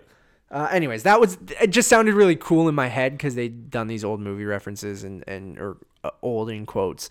But there's got to be something going on with Mysterio that, like, again, or maybe the less obvious thing is to actually make him a hero the whole time, and then you're expecting the heel turn, but it never comes. But I think with having Scorpion and Vulture both in prison, and you have Mysterio here, and then you could set up Chameleon or someone else. I mean, Sandman is technically one of the elementals that they show, whether that's an illusion or not. I think you could set up Sinister Six for the third movie, right? If you include two villains each movie. Right. Was Kraven a part of the Sinister Six? At one point. It's like Avengers where people swap in and out. Right. But like Doc Ock is the big one. And I think, like, if anything, they'll probably set that up for 3 to be like, he would be the leader of the Sinister Six. Yeah. And like also mentioning glasses. I mean, like, there could be something with that as well. Yeah. I mean, whether you set up Norman Osborn or J. Jonah Jameson in this as well. But Just bring J.K. Simmons back, though. I would, though. Like that, no shit. I would just bring him back. Just do that thing that they did in Batman and James Bond and different things where they just had the same Alfred or the same. Yeah, you don't need to explain it. No, it's just, who cares? They were perfect in the role. Just let them continue doing it. It doesn't matter. So I would love if J.K. Simmons came back. I don't, at this point, I don't know how you would cast anyone else. But yeah, I don't know either. But anyways, I think it looks great. You were a big fan of Spider-Man, right? I did, yeah. It's one of my favorite of the Marvel movies, and it actually allowed the kids to be kids for a while. And I hope this movie does that as well, too. Well, I mean, like, it looks like it's going to be like a fun kind of like summer vacation movie as well, on top of being a superhero film. Yeah, taking place mostly in Europe. Yeah, and so I hope that's going to be good. But the only thing I worry about with this is that it just gets too big. What I really loved about Homecoming is that the scale was smaller and the stakes were not the world is going to end. I'm with you, yeah. And that's kind of what I liked about it. And I think you need that movie after having Endgame. I think you need a movie where you need to come back down to Earth. Okay, and I do like the idea of, like, okay, who's going to take over the role that Iron Man has left? Like, who's going to be the leader, the world defender? And Spider-Man does make the perfect sense, just in terms of, his place in Marvel Comics in general. Yeah. Right? So, but I am with you that I kind of like him as the friendly neighborhood Spider-Man for now. Him still being a kid, I think maybe when he's eventually older. And Tom Holland's getting older and old. Like, if they keep shooting these movies every 2 or 3 years, he's going to be... As He's old already... as Robert Downey Jr.? Yeah, he's already a man, but, like, he can only play a teenager for so much longer, right? And then, Well, you can still have him, like, you know, graduate and go to college. I mean, if course. they were able to do that with Andrew Garfield, who was almost in his 30s when the first Amazing Spider-Man movie was being made. When he was in high school, yeah. Yeah, so, you know, like... And Tom Holland looks younger, too, Yeah. right? So... Yeah, I mean, I like him as the friendly neighborhood Spider-Man. I don't want it to get too big. I don't mind the whole field trip angle. I wish it was called Field Trip, not Far From Home. Right. Well, you got to put home in all three. I of think those that's titles dumb. for I think you symmetry, just make right? them school themed. Right. You could have done like Homecoming, Field Trip, and then done another Spider-Man Magic School Bus. Yeah. So, anyways, I don't know. I hope they. I love how convenient it was that all his classmates got snapped as well because they're all still his age. Right. Which I'm sure they'll make a joke about. And Well, they have to. I think. Yeah, and I hope it's still very funny like the original one too. Yeah. Because it will be. But Well, I mean, it also depends who you put in the supporting roles. I mean, there were a lot of comedians that were, you know, playing the teachers, right? And this time the latest JB edition, Smoove. it's JB Smoove. So, yeah. Which I didn't realize. Did you realize that character originated in an Audi commercial for Spider-Man Homecoming? No, I didn't. Like he was a driver's ed teacher, and he's playing the same character from that commercial as in this movie now. Brilliant. So that commercial is now part of the Marvel Cinematic Universe. It's one of the Marvel one-shots now. Right. Which I've never watched, so I should go back and But watch again, it. I mean, continuity and what have you, and they were just playing that up. I think that's smart. Yeah, so I'm excited for it, and I'm just curious to see how this is going to close Phase 3 and how it's going to set up what's to come. So, last thing before we move on to our next trailer, do you think it sets up anything big for Phase 4? Do you think? Well, I think just mentioning the multiverse, I think that there's something there. Yeah. You don't see like a Norman Osborn or a Fantastic Four Baxter. Oh, I'm building sure there'll be or- something that'll set up Spider-Man 3 or whatever the third one But I will mean, be. even Marvel. So if you put the Baxter, like, I think they do something with Avengers Tower, right? Because in the Right. first Spider-Man movie, you set up that they were selling it, right? And then Tony was moving out of Avengers Tower, which is with Happy Hogan. Right. Yeah, like moving you it. said, Oscorp or something like that. It's got to be either Oscorp or the Baxter Building, right? Like Right. It's got to be one of those. And you think at some point that my prediction is that it's the post-credit scene for this one is that you find out that building's Oscorp. Yeah. Or the post-credit scene will be Gyllenhaal in jail We're joining talking up. Michael Keaton. Yeah. Because Michael Keaton is on the cast list, but he's not included in the main cast. So do you think it's just a post-credits probably? Yeah, or it'll be an opening scene or something like with Keaton specifically. But yeah, I could see like the post-credit scene being, you know, like Keaton. Do you think Mysterio's also in jail now? They just put everyone in the same jail. Yeah, everyone goes to the same jail. They sent him from Europe to. Yeah. Extradition. You talk Australian all of a sudden, buddy.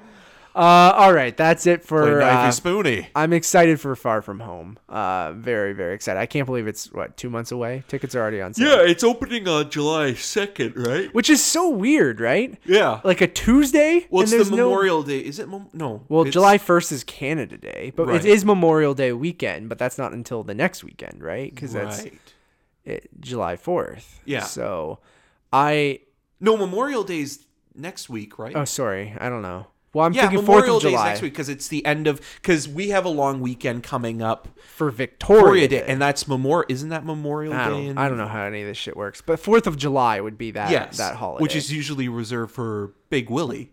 Yeah.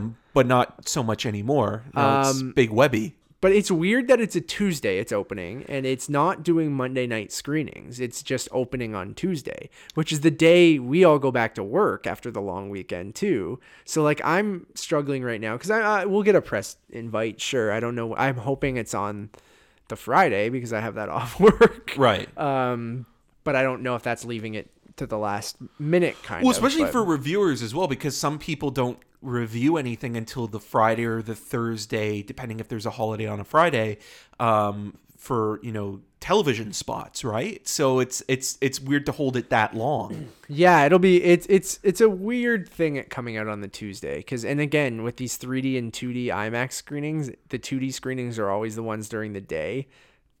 Excuse me, and then the night screenings are always the 3D ones. But yeah, I don't know. I can't believe.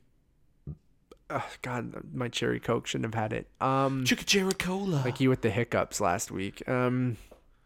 But yeah, I'm psyched. I'm glad.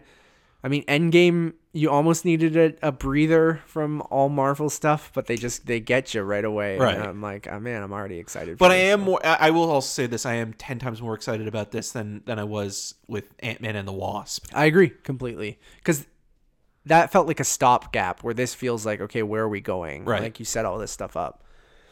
All right, moving on to what the fuck is the next trailer I wanted to talk about? Yeah, good question, Matt.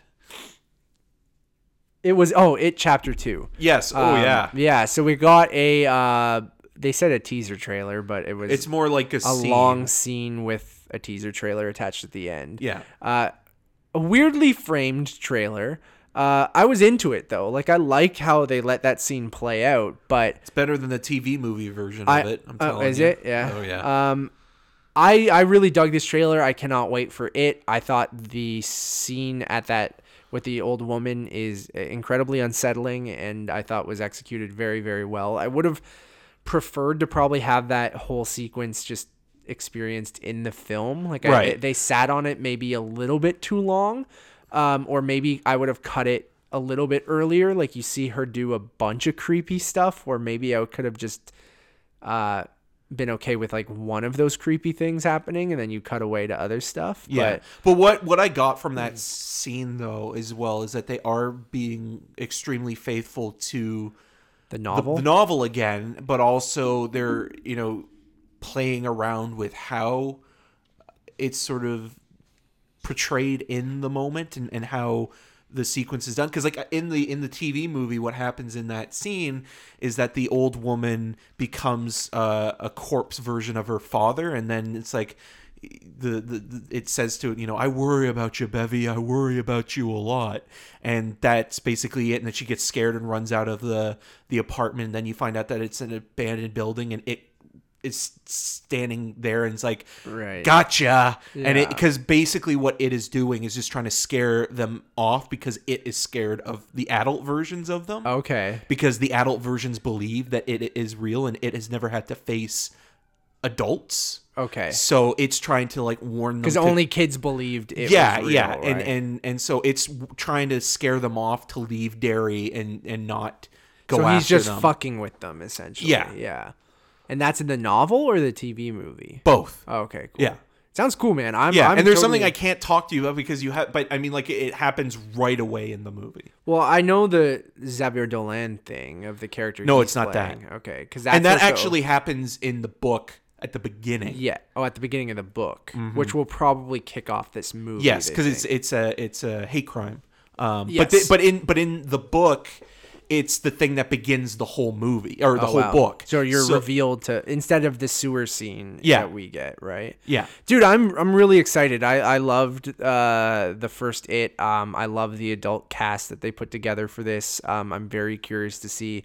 My one worry was with an adult cast, how do you make that as scary or as, I mean, I don't even think the first It film was scary, but I just think it was very well put together, and it was unsettling and creepy at times, and I thought they nailed that nostalgia, Stranger Things imitating the movies of the 80s kind of aesthetic, right? And yeah, I can't wait for more. I thought this bizarre starting with this big scene, but I thought the rest of it was really interesting, and I really, really dug this trailer. Yeah, I did as well. And again, like it seems like they are going to be pretty faithful to the book, and also at the same time not do the exact same thing that the miniseries did. Although again, like there are certain images that are very similar, like they're them meeting at the Chinese restaurant is similar to the mini-series version. Yeah. Although I'm sure there won't be a sequence where the main Bill is riding his old bike, because they really never introduced old Silver. Okay. Yeah, Interesting. there's like a whole sequence that's like Bill and Mike hanging out because Mike bought Bill's old bike, and they're like riding around town, and like it's a strange feel good montage, and the back and forth within the kid cast, or I don't know, I didn't word that properly, but is that just going to be like them dealing with the aftermath of the first movie and how they all kind of that move might be away? the newer stuff, because it's interwoven through the book. Like, it goes back and forth, and what happens is, like, after that hate crime and a new rash of children disappearing and dying, Mike, as an adult, contacts each one of the losers and says, you kept this, you made this oath, you have to come back. Right. And then from each contact, you get the backstory to who they were as kids, and that's how the first movie basically unfolds, but it's all linear. Right, like it's not jumping between the adult version and the you kid think there version. might be new stuff that's like them dealing with the aftermath of the events of the first movie, and maybe how they move away, or it'll be like them looking, or it'll be them coming back and being sort of thinking like, oh, this is what I remember as being a kid, and seeing themselves as kids in a modern dairy. It seems like that, and like their reflection or Pennywise, I'm sure, will fuck with them. Yeah, because like a lot of them have become successful in what they've moved on to do. Like Richie has become a stand-up comedian, but also they've made the mistakes that their parents have made, or the mistakes that you would think that they would. Like, for example, I don't think this is really too much of a spoiler. Yeah, this isn't a spoiler because you see it but you see on Jessica Chastain's wrists that she has these sleeves, these marks, sleeves, and you find out that she married a man that was very similar to her father. Oh, right. Interesting. Yeah, I'm psyched, man. It's probably how I will start TIFF this year, because I remember the last time it was like the Thursday night. Yeah, because it's September 6th, right? That it opens. Yeah, it's the opening night of TIFF. So again, we should go see that. Do that again, because I had a lot of fun seeing that. Yeah, that's what we did 2 years ago, right? Yeah, we went on opening night because we didn't want to see the opening night movie. Yeah, and I think like that first movie again is. I've talked about it a lot with you, is like it's one of the best Nightmare on Elm Street movies ever made. Yeah, 100%. Yeah, totally Pennywise is basically Freddy Krueger. So, all right, moving on to some TV, which we don't talk about a lot, other than we just spent half an hour on Game of Thrones earlier.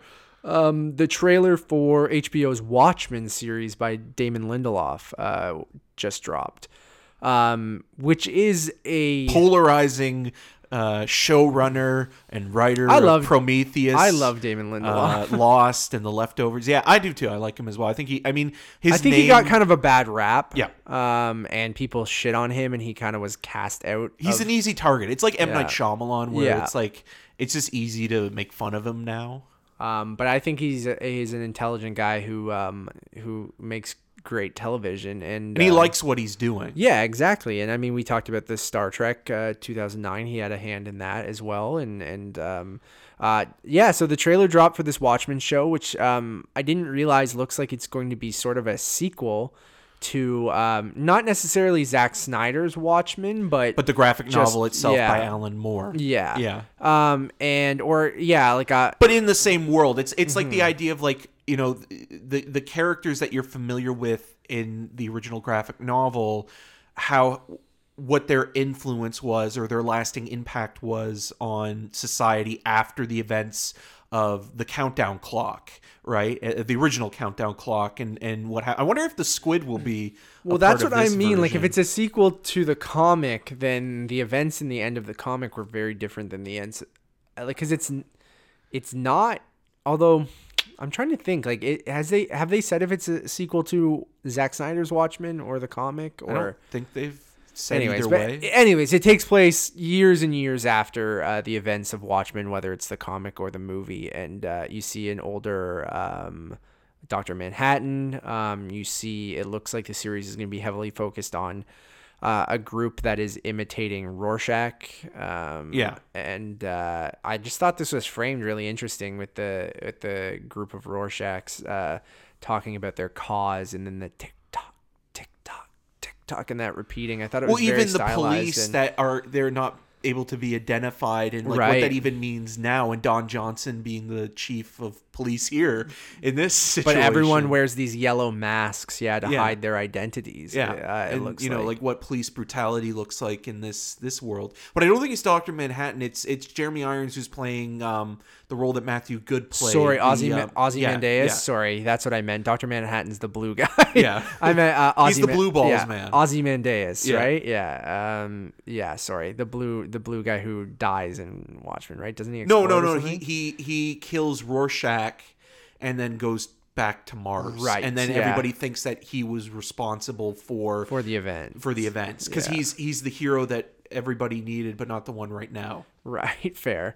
I do want to go back, and I actually liked Zack Snyder's Watchmen. I do too. There's some scenes I didn't like the sex scene in the owl, and Leonard Cohen's Hallelujah playing. It's brutal. A little much. But the director's cut actually has some stuff in there that really works. Like there's more with Steve McCaddy as the original Night Owl. So I want to watch the director's cut, but the only one that's on 4K is the Ultimate Cut, which is the one that's way too long, that has all the animated Black Freighter stuff. Yeah, that I don't care about that, and it's Gerard Butler who's the voice of the pirate. But I do want to watch it in 4K, right. So I have this weird, and it's not available on digital 4K. But to be fair, that's a part of the book as well. I think the original graphic novel. It's like there's this like Alan Moore's.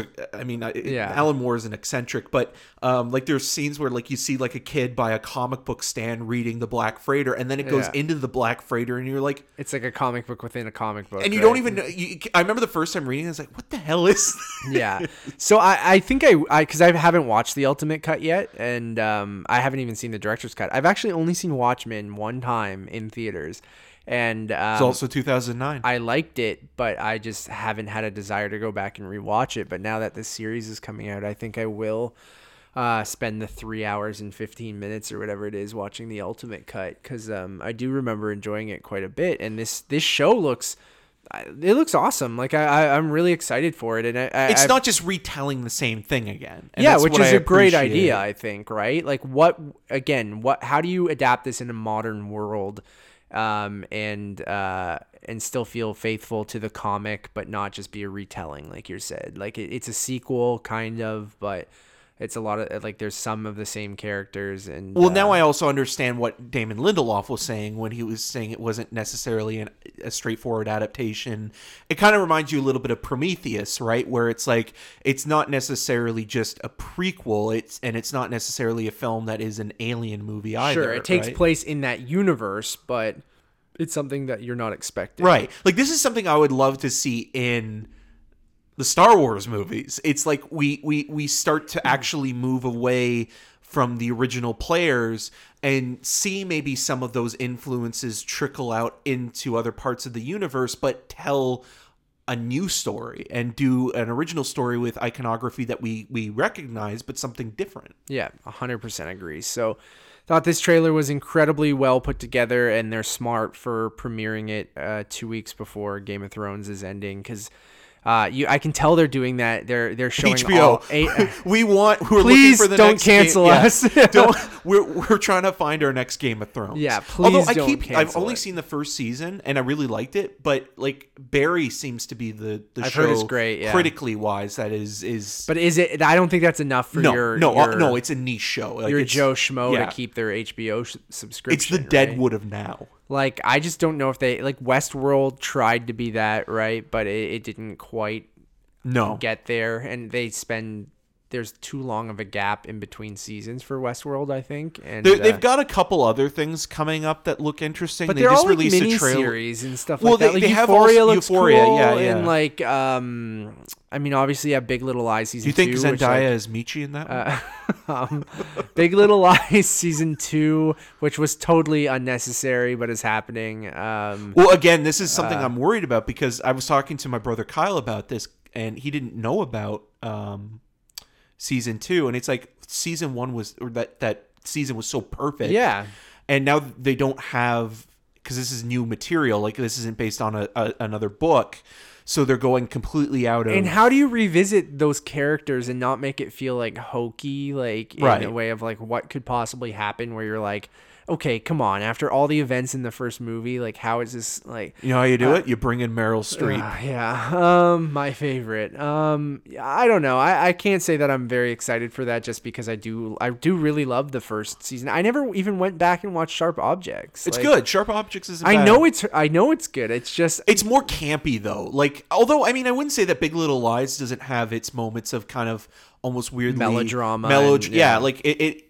Even though it's not like Twin Peaks in its kind of supernatural qualities, but there is a kind of soap opera aspect to it at times. Yeah. But yeah, HBO, I think they're throwing a lot of shit at the wall and just hoping that something sticks for you guys, for everyone. And I don't know if they'll have their next Game of Thrones. I don't think Watchmen is that. I think that's also too niche. But they've had so much success. I mean, like, for them to have both Game of Thrones and The Sopranos, Oz, The Wire. Like the content that HBO has released is incredible, because any cable company, any network would be lucky to have one of those. But to have the continual success that they have had over 30 years is amazing. Like, even stuff that is dated now, like Entourage. Like, Entourage was a huge success when it was huge on, at the time. Yeah. And Sex in the City. Yeah. Like, that was a phenomenon into itself. So I don't doubt that they'll find their next thing. It's just we don't know what it is yet, right? Yeah. Like, and I don't think anything. I don't think it's anything that's available now. I think they're gonna have. I think we're gonna just have to wait for them to develop something. They'll, again, with this Game of Thrones prequel that's coming, like they'll hammer that to the fucking ground until people stop watching, right? So, and it'll probably just cost too much to like justify the means to continue it if it's not doing well. Because you have to continuously up the ante, right? Yeah. Like, I see that lasting one season. Really? At most, 1 or 2. I think like Westworld, where it'll do like 3 and then probably finish up. Yeah. Which is probably a good thing. Okay, moving on. A couple smaller trailers that Eric got me to watch right before the podcast. So first, we're going to start with The Farewell, which is a A24 film. Played at Sundance. Starring Awkwafina, about her grandmother getting diagnosed with cancer. But the grandmother doesn't know, yes. and the family doesn't want to tell her. Mm-hmm. So instead, they create this elaborate ruse to get everybody back together for one last like family gathering under the guise that 2 people are getting. I think it's a son or a grandson is getting married. And it's them to celebrate their the matriarch's life and sort of just have one big get together, and it looks good. It does look good. I was not skeptical, but like with Sundance, you always have to take it with a grain of salt when you hear like every movie is the greatest movie ever made. And I like Awkwafina a lot, but I thought she was a little bit too much, like in Crazy Rich Asians, and I liked her in Ocean's 8. I liked her in the subway scene. I agree completely. I think she's great in Ocean's 8. So hit or miss for me. But then after watching this, I'm like, oh man, this looks excellent. Like I really I shut it off the first time I tried to watch the trailer, just because I think my headspace wasn't right, where I'm like, I don't want to watch this trailer right now. And then you also love the food. Yeah, it looked great. All the food looked amazing, but I think her performance looks like it's excellent, and and something that unsuspecting. Not that I just assumed her to play goofy, loud characters all the time, but I think she looks great in this, and I think it has a really cool look to it too. I like the cinematography that I saw in the trailer, and while it's still very kind of family orientated and it's nothing like crazy, but I just thought it looked really nice. And shout out to A24, because like everything that they put out, I'm like, yep, I at least have some part of me wants to see basically anything that they put out. So. Right. I mean, they've kind of become the Miramax of the independent world now, where it's like they're picking a lot of stuff that is off the beaten trail, but also weirdly can be accessible. That isn't just relegated to the art house cinema. And I think this does a good job at balancing that line of like, this sounds bad, but like convincing your common moviegoer to watch a foreign film by putting it half in English. Right. You know what I mean? Like you almost trick them like into watching it because you're like, hey, people do speak English in this movie, so you don't have to read subtitles all of the time. Just right. Well, it's like tricking a child into eating something healthy for them. Right. You wrap it in something else. Sometimes it's good to not know that you're eating something good, but then when you realize that it's good for you and you like it, then maybe you'll go try something else. Yeah, exactly. And then you pick up new references and a new language, and you go and explore other films and other genres. And I love that multicultural kind of thing of like a Chinese American or in any race or anything, of just that we live in especially in Toronto, we have so many different cultures and things that live here. Like I really do love these films when they incorporate that, where again, to your point, where some people see subtitles in a movie and they just go, nope. I'll wait for the English language remake. I don't want that. And like, I'm guilty of that sometimes. Not like I don't intentionally go, there's no way I'm watching a foreign film or anything like that. I watch plenty of them, usually during the festival circuit and things like that. But I do really love that you have that. Again, like you said, you make it accessible for people to kind of give it a shot at least. And, yeah. Well, because it's also very universal, it seems, in its topic of that's what family, I mean. And like, right? yeah, that's universal. And again, there's many people who like come from different backgrounds around the world that have these experiences that we just don't see a lot of. And I really like seeing that represented on film. And I think this looks really great. Yeah, now it's getting a limited release in mid-July in the U.S. It does not have Canadian distribution as of yet, but we will keep you posted on when it does. Yes, and then the last trailer I want to talk about is The Mountain, starring Jeff Goldblum and Ty Sheridan. Directed by Rick Alverson, who I was not super familiar with. I knew of the two movies that you mentioned he directed before. Yeah, the comedy and entertainment. The comedy with our favorite Tim Heidecker, Eric Wareheim, and James Murphy of oh god, why am I blanking on this now? LCD Sound System. Okay. Yeah. And then Greg Turkington was in entertainment, yeah. Which Greg Turkington also does movies on movies, right? Yeah, and Decker. Yeah. And they were both in the Ant-Man movies. Yeah, as different characters. So, watch this trailer for the Mountain. I was totally into this, and I know that they're probably, I'm sure it'll be even weirder and more divisive and subversive, like watching it. But it played at Venice too, and it didn't play at any other festivals last year. So I don't know. I really dug. I mean, again, a lot of it was that aesthetic that I really like when you kind of take something. It's in 4:3, and it's Jeff Goldblum playing a lobotomist in the 1960s, and him kind of touring the U.S. and him and Ty Sheridan are working together. And, and it has this weird kind of surreal style to it too. Yeah, and it has a kind of melancholy dourness, and Denny Levant of Holy Motors is also in it. I noticed that, and which shout out to Holy Motors. So, I don't know, it looks like my kind of weird. Right. And I should go back and maybe watch The Comedian at least, because I do love Tim and Eric, and I want to see if his style is my shit, or maybe this trailer just kind of makes it seem that way. Right. It could go either way, but I thought this trailer was really good, and I'm excited to see this now. Yes, and this opens at the end of July. It's through Kino Lorber, so I would assume that if anybody gets it, it would be the Lightbox. Cool. All right, I want to take a quick break, and then we're already running pretty long, but why not let's keep this train rolling, Eric? I just want to take a quick break, and then we'll be back with This Week in the News. We'll be right back.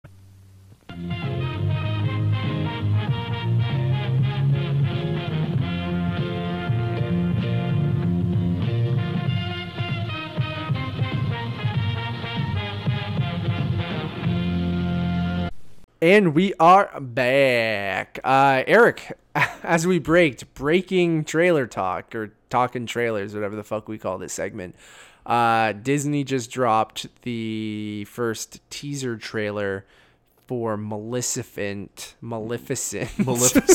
Maleficent. I don't even know what the subheading is. Is it Season of the Witch? No, Mistress of Darkness? Mistress of Evil? Yeah, Mistress of Evil. Maleficent, Mistress of Evil. That's telling when we literally just watched the trailer and I cannot remember the name. Can you remember a single thing that happened in the first Maleficent? Because I sure can't. I actually do remember something that happens that actually was an allegory to rape when Charlotte Copley cuts off her wings. Yeah. And I was kind of disturbed by it. The whole... that movie is bad. Yeah. The only thing I will say for it is that at least it tried to do something different with the Sleeping Beauty narrative than just do a shot-for-shot remake that's live action. Right. But now we have to suffer through a sequel, which kind of feels almost like they're doing the same thing that they did with Alice in Wonderland, because Alice in Wonderland made so much money. Now we're going to have Alice Through the Looking Glass, and in this case, we have Maleficent 2, Electric Boogaloo. So it's, it is what it is, but... it looks, sure, we're not the target audience or whatever. It's fine, but it doesn't look good though either. Right. This looks like something that would be perfect for Disney Plus. Agreed. Because I don't have to watch it. Angelina Jolie is too big of a star still, I guess. Yeah, and I like Michelle Pfeiffer and Elle Fanning, but yeah, this is just like, and I guess this is Disney's, holiday genre movie for. For October, right? So right, it's interesting you have this late or mid-October because the original one was a spring movie, and then you have Frozen like a month later. Yeah, which is interesting. And with the slew of live-action movies that they have this year, segue, which we will segue into, but not Artemis Fowl.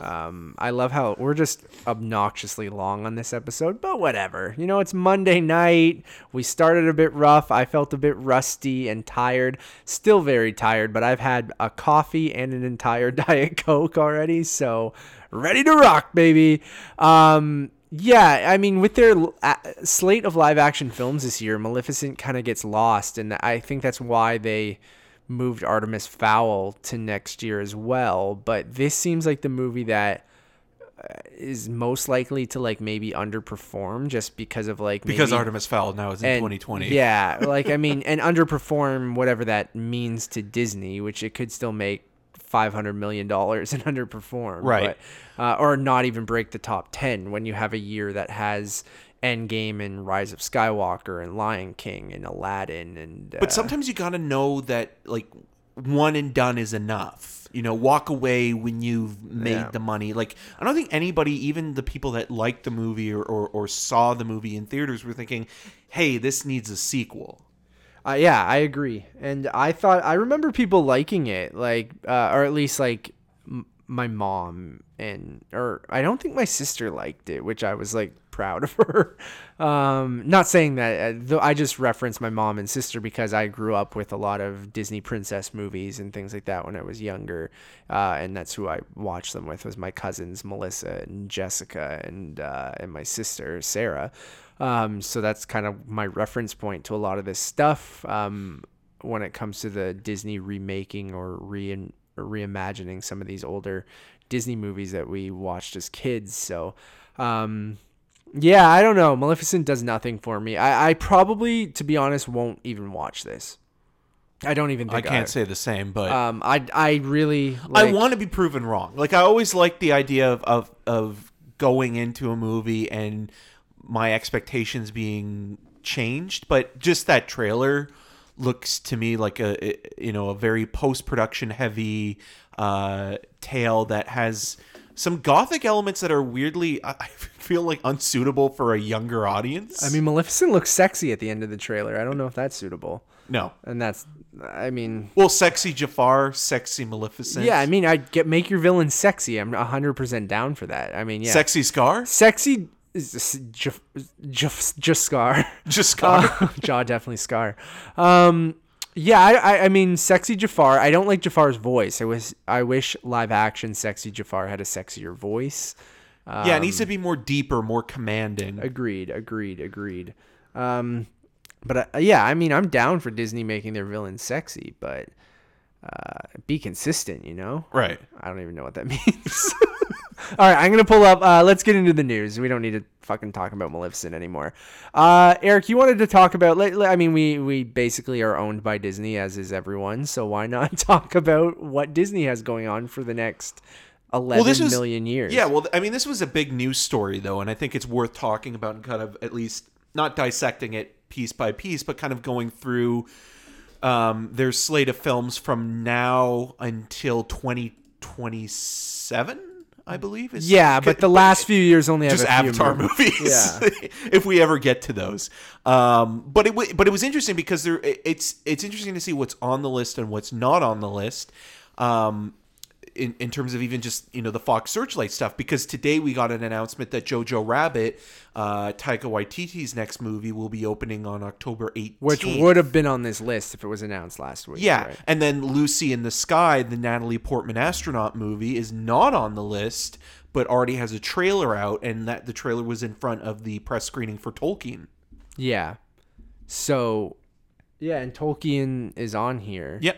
And so is Ready or Not, which is Fox Searchlight's next movie that's being released this summer. So are you thinking Lucy in the Sky got pushed, or no? I'm thinking they're trying to figure out what. Yeah, they're maybe they'll do the festival route and see how it does buzz wise, and then release it later or come up with it then. Because again, with Jojo Rabbit, maybe part of it was just like they're still figuring out how to work with Fox Searchlight. Because another movie that they have that's done. Is the Guillermo del Toro produced Scott Cooper horror movie Antlers with Kerry Russell and Jesse Plemons.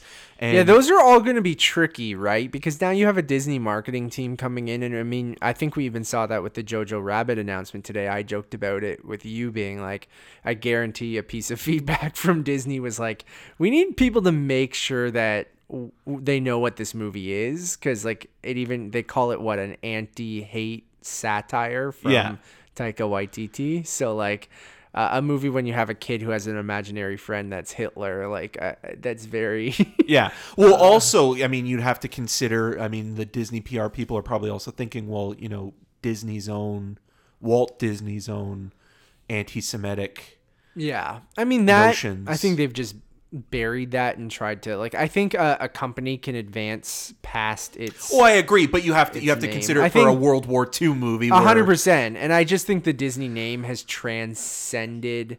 With second transcendence reference today. God damn it. Walt Disney, right? Like it's Disney no longer represents that one man, right? It's just this gigantic entity that's consuming everything. Yeah, the House of Mouse is eating.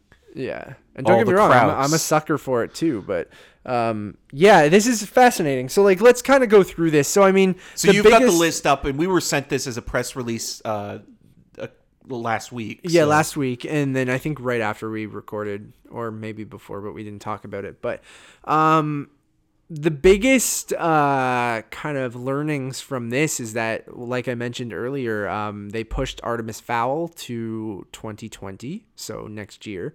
It was originally slated for August of this year.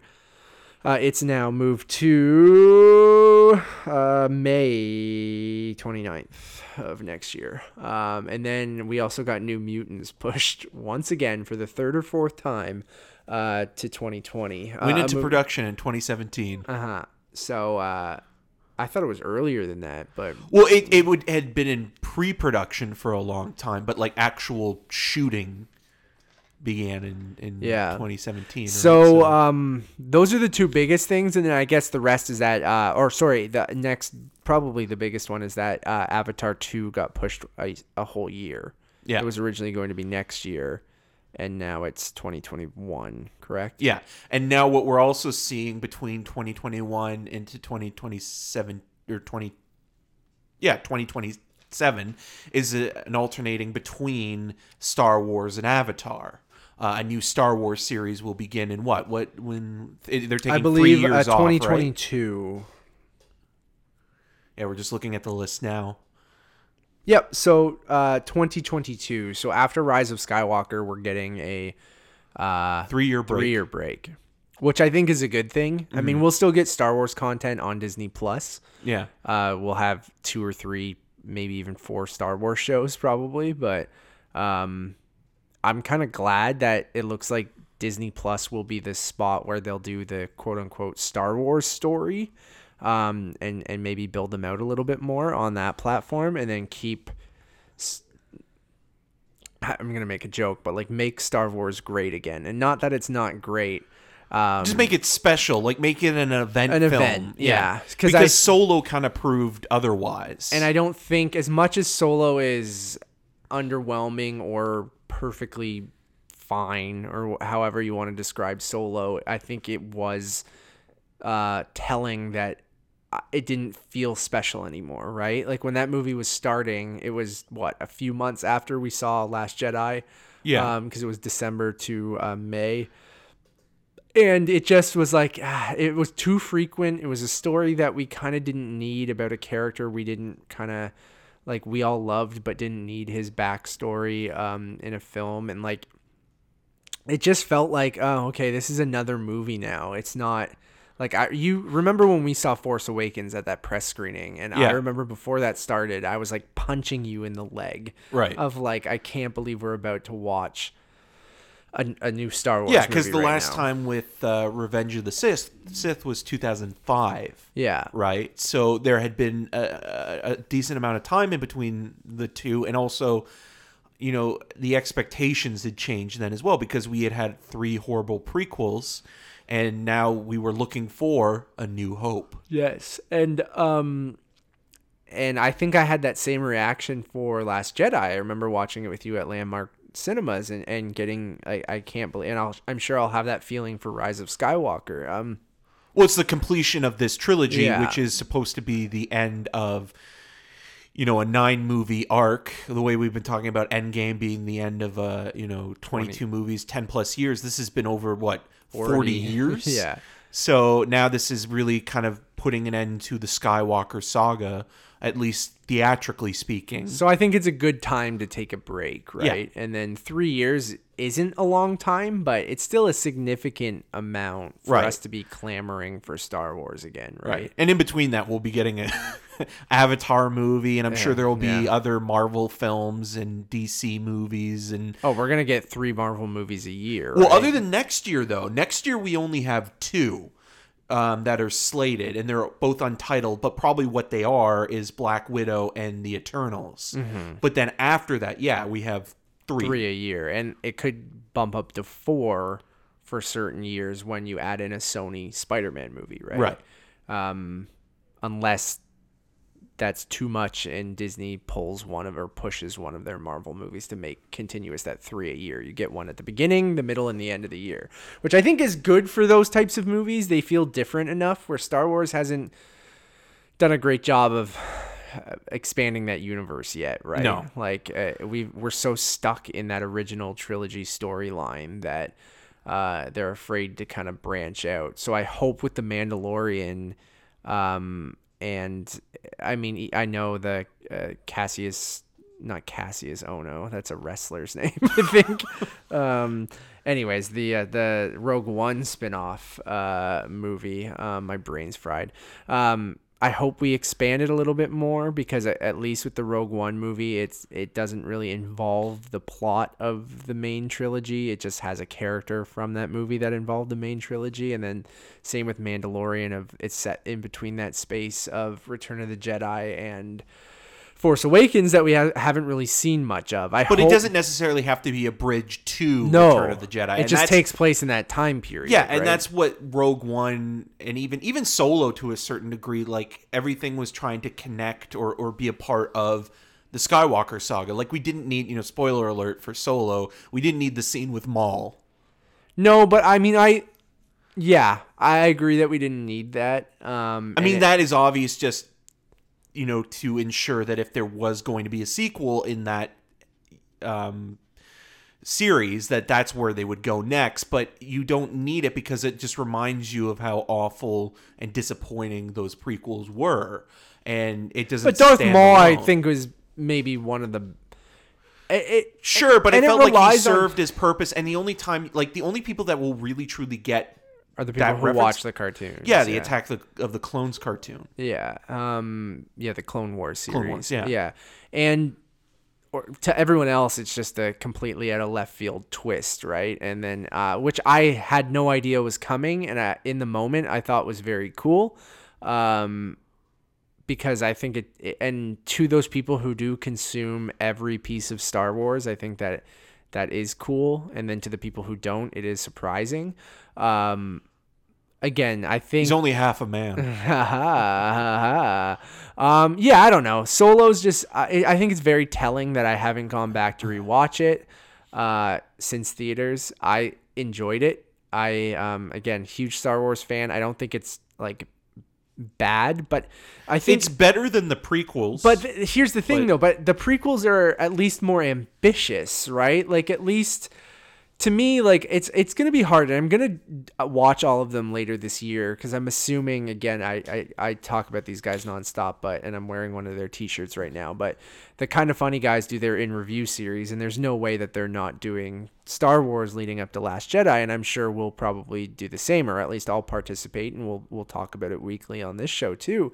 No. But I'm curious to see where all of those movies will compare, because as much as the prequels are bad, I'm with you, but like, I don't think they're like other than Attack of the Clones, are unwatchable. Like, I think there are things in both Phantom Menace and Revenge of the Sith that I do enjoy, and at least there was like a singular vision.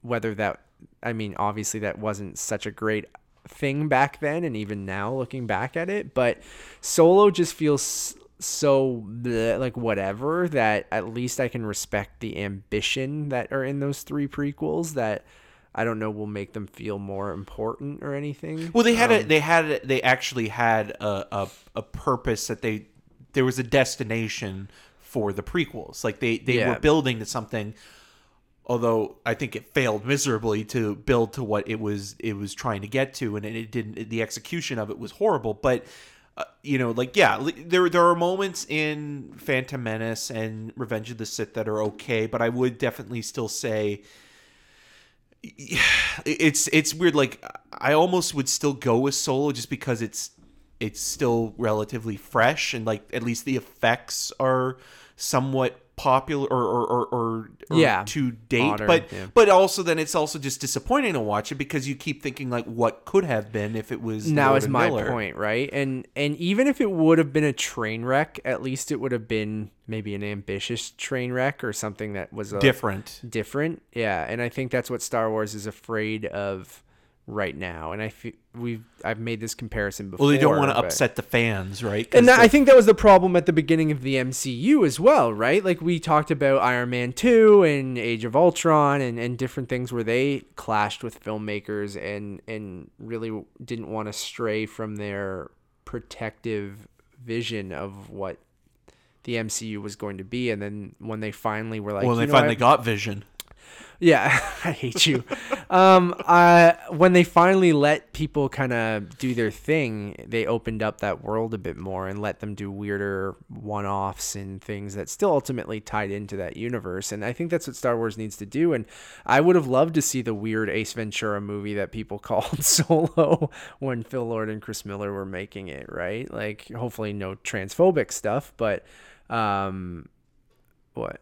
Oh no! This is weirdly shaking, and I haven't been touching it at all. I'm talking about the mic right now. Hopefully, just don't touch it. Hopefully, it doesn't fall. But yeah, dude, I don't know, and I'm glad that we're taking a little bit of a break from Star Wars after Rise of Skywalker. Other than, I'm sure we'll get a plethora of TV shows and video but you games can and choose to accept those or not, or watch them at your own leisure. Where, like, film fans specifically, the Star Wars movie canon is considered, to be as written, right? Like, it becomes a part of the lexicon of Star Wars permanently, right? Where, like, the spin-off novels and the TV series, you can take them or leave them. You don't necessarily have to have them to fill in the blanks, but with the films, they have a different meaning and purpose behind them. But I'm also very curious, though, with the Avatar sequels, because what happens if those movies don't do as well as they're intended to, because I don't know if anybody's really wanting this many sequels to Avatar. Like, I understand maybe one or a trilogy, but 5 committing to 4 new Avatar movies is a lot, and especially if you get tired of them midway through, what happens if you still have 2 movies left, or say if the second one isn't well received, and then what you if still the have second one isn't, and then the third one does not great at all, but you've shot all of this, but I'm assuming post-production will take an eternity on these movies, which is why they're spread out so much, even though, or is he shooting the next 2 and then the 2 after that after? I think he's doing 2 back to back, then taking a break, and then doing the 2 other ones. But it's still, so that gives you an out clause essentially, right? Like, if he shoots the next 2 and they don't do so well, then it just ends up as a trilogy, right? But then Disney's invested so much money even into Avatar Land at Disney World and things like that might actually end up helping it, because as much, like, for me, even who isn't an Avatar fan and who hated the movie up until, I thought you were a huge Jake Sully fan. I was a hater up until last year. I went to Avatar or Pandora at Disney World, and I was like, oh, this is really cool. So maybe that helps in any kid who's visited there, but I mean, that's out of the millions and millions of people who can go to the movies, there's a small chunk of people who have actually visited Pandora, right? And James Cameron now wants to put his name back on the top of the box office because of Endgame. I don't think it has a chance, man. No, like, I know. Again, I'm with you. Maybe we're wrong. I could have, I could see them doing better internationally, but at the same time, I still don't necessarily see these. I see, like, again, we've talked about this before, and I've talked to you off of the podcast about this. Like, if anybody can do a sequel, it's James Cameron. I mean, with both Aliens and Terminator 2, he's proven that he can, create a world or establish an idea and then build on that. But 5 movies is that commitment. And just looking at that list that you have up and seeing all those sequels to Avatar from now, or from 2021 to 2027. 2027. I'm going to be almost 40. Yeah. Like, and it's been so long already. I mean, Avatar was 10 years ago. Yeah. And between then and now, I mean, I've lived my life comfortably knowing that I've only needed to see one Avatar movie. Now, what I am a little sad or disappointed with is that I haven't gotten another James Cameron movie. Alita was the closest thing. Yeah, exactly. Which felt ghost directed to an extent, but he was the angel above that production. Mm-hmm. Yeah, dude. I mean, I couldn't care less about Avatar, and I can't unless Arnold Schwarzenegger was a Na'vi. Yeah, I mean, maybe he brings him in, but like, again, because he's already brought in Kate Winslet and Vin Diesel. When's Leo coming in, man? Yeah, you got to kick out fucking Sam Worthington at some point, right? Like, I almost feel Sam Worthington he'll be gone by the end of the second one. I'm just like, you gotta cast someone who, no offense to Sam Worthington, but if you want people to give a shit, you need to put a big star in there too. Yeah, I mean, Zoe Saldana, but yeah, you need to cast somebody who's not on a ledge. And I get that he's just gonna be a blue person the whole time, but like, both figuratively and literally. Again, I watched it, I revisited it, I thought it was fine. I came around and I was like, you know what, it's an enjoyable movie. But I'm with you. I only need one of them. I don't need this to be a fucking universe or 5 movies. And I'm like, I just can't see them performing. But James Cameron is gonna make 5. Everyone, do that fun quiz that everyone's been talking about. Go to your family and friends and go, name me 2 characters from the movie Avatar. Or just say, do you remember what Avatar is? Right. It's the highest grossing film of all time. And I'm sure they remember what it is. Everyone went to go see Avatar. Yeah, but I mean, at least with Titanic, as cheesy as it is now, and I mean, it's still memorable. Like, you still remember the love story, as hokey as that is. You still remember the events of how it plays out technically, and it made sense that it became a part of pop culture history, even when it became kind of like a joke with, the Draw Me Like One of Your French Girls, or the idea that Rose killed Jack because they could both share space on the wooden shelf. Mm-hmm. First boob I ever saw, I think. Well, that was not mine. Anyways. Well, mine was the Terminator. Oh, was it? Yeah. For Schlong, too? Yes and no, because you can't really see it in the DVD version, but you can in the Blu-ray. On the Blu-ray. Oh, yeah. Oh, you can. If you pause it at the right moment. But Titanic, I remember seeing at the Cinesphere. They call him Schaffinator. And I remember being how the fuck old we were, like 8 or 9? Yeah. Or 98 it came out? 98, 97? Yeah, 97. 97, yeah, because it was the same year as As Good as It Gets. So I was 8 years old, and I remember my parent. It was PG because it only showed an artistic boob, right, and not a sexual boob. I saw that in the drive-in with Deep Impact. Oh, really? In Peterborough, nice. Yeah. Yeah, I went to Cinesphere here in Toronto when they were playing, which they still do now. They're kind of doing the thing that they used to do, where they would play just second run films. So when it was done its normal theatrical run, they would go there, because I remember seeing it once in a normal theater and once on that giant IMAX screen. Right. And you were a big fan of Billy Zane's breast. God, seeing that for the first time. Yeah, love it. His hairpiece is ridiculous. I love Billy Zane. God bless him. But I guess after next year, so everything 2021 and after is basically Untitled Marvel, Untitled Star Wars, Untitled Disney live action, or Untitled Pixar. And we'll probably know more about what those Untitled Marvel movies are coming up at D20. We'll probably know what the some of the Pixar movies are too with D23, right? And live action Disney stuff. I think a lot of that will be announced at D23 this year. Or maybe not all of it, but you got to think, like, we knew about a lot of these movies that are coming out next year, a couple years in advance, right? Right. And then, and some of them are going into production now, so it's not like it's a complete mystery. I mean, we've heard Black Widow is shooting this summer in England, and that Eternals is. We'll get the announcements for casting now. I mean, right? I don't think the Phase 4, the first announcement for Marvel, is going to be completely shocking to most people who kind of read about it, because it's going to be all of those movies that we've talked about. They'll officially announce the directors and probably some of the cast for each one of those movies. And then when it comes to, we'll hear probably about the next couple Pixar and Disney live action remakes. I mean, for next year, we already have Mulan and Cruella. What else do we got? I have it right in front of me here. I should pull this up somewhere else so I don't have to turn the other way, or I can zoom in for Eric.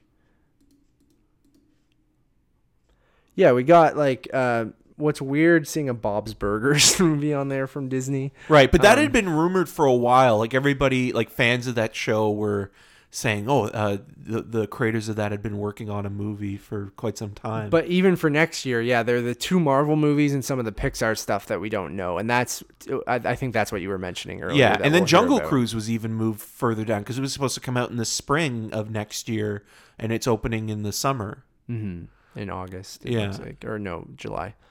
No, June. June. And then Steven Spielberg's West Side Story is opening at the end of 2020. We're just looking at the list now. Yeah, I don't know what Untitled Disney animation will be. And then we have the next Kenneth Branagh Poirot movie, Death on the Nile. So we're seeing some of the Fox stuff. So you saw Kingsman. There's an Untitled Kingsman movie that's going to be opening at the beginning of next year, which is that World War II one with Ray Fiennes and Harrison Dickerson from Beach Rats. Mm-hmm. Tons and tons of names in that. So that's going to be interesting. That's got to be the first hard R kind of Fox movie, or do we? Yeah, well, especially if you consider how the second one had some very questionable moments. Yeah, so I'm curious of how that will affect the Kingsman movies, right? Because I think that's our first foray into a movie that's not, it started production just as the transition was happening, right? Mm. So it'll be curious of how much, or how they decide to market it, or I'm really curious of how this R-rated stuff works at Fox, right? And especially their bigger budgeted R-rated stuff too, right? Because it seems like the Kingsman movies will stick around because they fall more into the franchise territory. And I think a lot of the times, a lot of those. But did the second one do that well? I thought it kind of underperformed. I mean, I thought it did fine, but not great. So that's why I was. But I don't think they're that expensive, are they? Well, I mean, this one is being released closer to when the first one was released, because the first one was a February release, which I think is the perfect time for Yeah. it, right? I forgot Mulan's coming next year. Again, we're gonna continuously go through the Disney animated library and get. What live happens when we actions. run out? Like, what happens then? Would they remake the live action versions? We're doing them back in hand-drawn animation. I don't know. Like, what else do we have left? Oliver and Company? Robin Hood. Robin Hood with sexy the Aristocats. Robin Hood, Aristocats. Great Mouse Detective. Great Mouse Detective. Sword in the Stone. Some of these feel like Disney Plus movies. Yeah, to well, be Lady and the honest. Tramp is It one of them, right? So, But what are like the big ones from when we were younger? I guess they've gone through all the 90s would they do stuff, right? Fantasia? No, nothing with Mickey Mouse. I don't think they're. I'm surprised they haven't done a Mickey Mouse animated movie in a very long time. Right. Like- Maybe they'll do that at some point. Like, he hasn't been in a feature film in forever, right? Yeah. And for him to be you'd think this year would have been the year, because it wasn't his like 90th birthday or something like that. Yeah. Or it's probably less than that. I don't know, but it was Mickey's birthday this year, I think, or like big birthday. But Mickey Mouse has never. Oh, been the a live huge- action Goofy movie. Oh yeah, baby. That'd be disturbing. We're getting a new Mighty Ducks show or movie for Disney Plus, I think. Is Emilio Which is coming crazy. back? I fucking hope so. But Coach yeah, Bombay, all the way. But yeah, the slate is interesting. I mean, after next year, we don't really know what the fuck is coming, but it's Right. just funny to get dates that just have a whole bunch of like untitled blank on them. Or movies you don't really know anything about. Like, I mean, Call of the Wild is Harrison Ford in The Wilderness, which was supposed to come out this year, actually, from one of the original directors of How to Train Your Dragon. It's his first live action feature. But then you have stuff like Free Guy and Ron's Gone Wrong, and although I wish that was a Ron Swanson movie. But yeah, like some of them you just like don't even know. And then even this year, like, I wonder how Stuber is going to do, which is now a Disney movie. It's not going to do well, I don't think. Right. Do you think? No. It seems like a $18 million opening weekend or something like Yeah. that. Like, That's being and for generous. Disney, that's like fucking bury this thing, shoot it in the head, and get rid of it. Right. Because they just don't make small movies like that. But that's what I mean. I'm gonna skip the rest of the news that we had just because we're going way too long, and none of it was super interesting. Right. Sure, some people got cast in some movies. Nothing was mind blowing. But one of the news pieces that I had, which ties into this, and then we'll wrap up, was it looks like Disney's going to slash the Fox film slate at least in half, just because, I mean, they can only release so many films per year, right? So instead of I think between 10 and 15 movies that Fox did every year, we'll probably get between 5 and 8 maybe Right. Fox movies now or something like that. But I guess that's one of the caveats of combining your slate, right? Which I guess less can be more, but then Well, they don't want to necessarily also just compete against themselves. Like, that's the one Right. thing that they've... and they're starting to do. They're getting to a point where, like, look at Aladdin coming out, and things are coming out 2 or 3, 4 weeks after you already have a gigantic movie. Yeah. Well, they're also not big on having rep cinemas play a lot of their Disney movies. It's harder to book a Disney movie for a retro screening or They never let people do that. Yeah, Unless and it's now like I something wonder very what's going to official. happen with the Fox stuff, if that's going to change as well. Because specifically, I look at something like Rocky Horror Picture Show, which is a Fox title and is a huge rep title. It plays all the time at our theater in Toronto called The Royal. And I wonder if they'll change the rules on that. And I know specifically one of the rules they have is that if they do, in the very few instances they've had a Disney movie screen for an event or something like that, is that they can't play the week of a new release, which is 'cause weird. they don't want to because- compete against them, theirs. but they're not really competing Competing, against them. But yeah, like it's weird. That's bizarre because like there's tons of stuff. Home Alone plays every year. Yeah. Die Hard, Yeah. Alien. There's tons of Fox stuff that plays all the time, right? So now this is going to be harder for programmers to book for their theaters. And again, like I think something like Rocky Horror Picture Show, which has become a staple midnight movie, not just for Halloween, but year round. And this is where, a lot of these theaters make quite a bit of revenue from. If that gets pulled, I mean, that's a big loss. I hope they change their ways on that. I do too. Like, I think they need to adapt or be more open to that and not look at it as competing against themselves, because they're not. It's just such a weird. Why not make a little bit of extra money? Like, Right. I know it's not going to be much, so maybe they just find that they're so big that they don't need to make money off of that stuff, right? Like, Yeah. to the point of like the effort of having someone on a rep team that's like handling that stuff is like, all right, how much money are we really making from these rep houses of like, I don't know how much a run or a screening would be at these places, but I mean, most of the work is put on the independent theater, right? Like, you're just supplying them with a print or a digital copy of it or whatever. Yeah, but or just the clearance to play it. Yeah. even if it's on fucking Blu-ray or something, right? Yeah.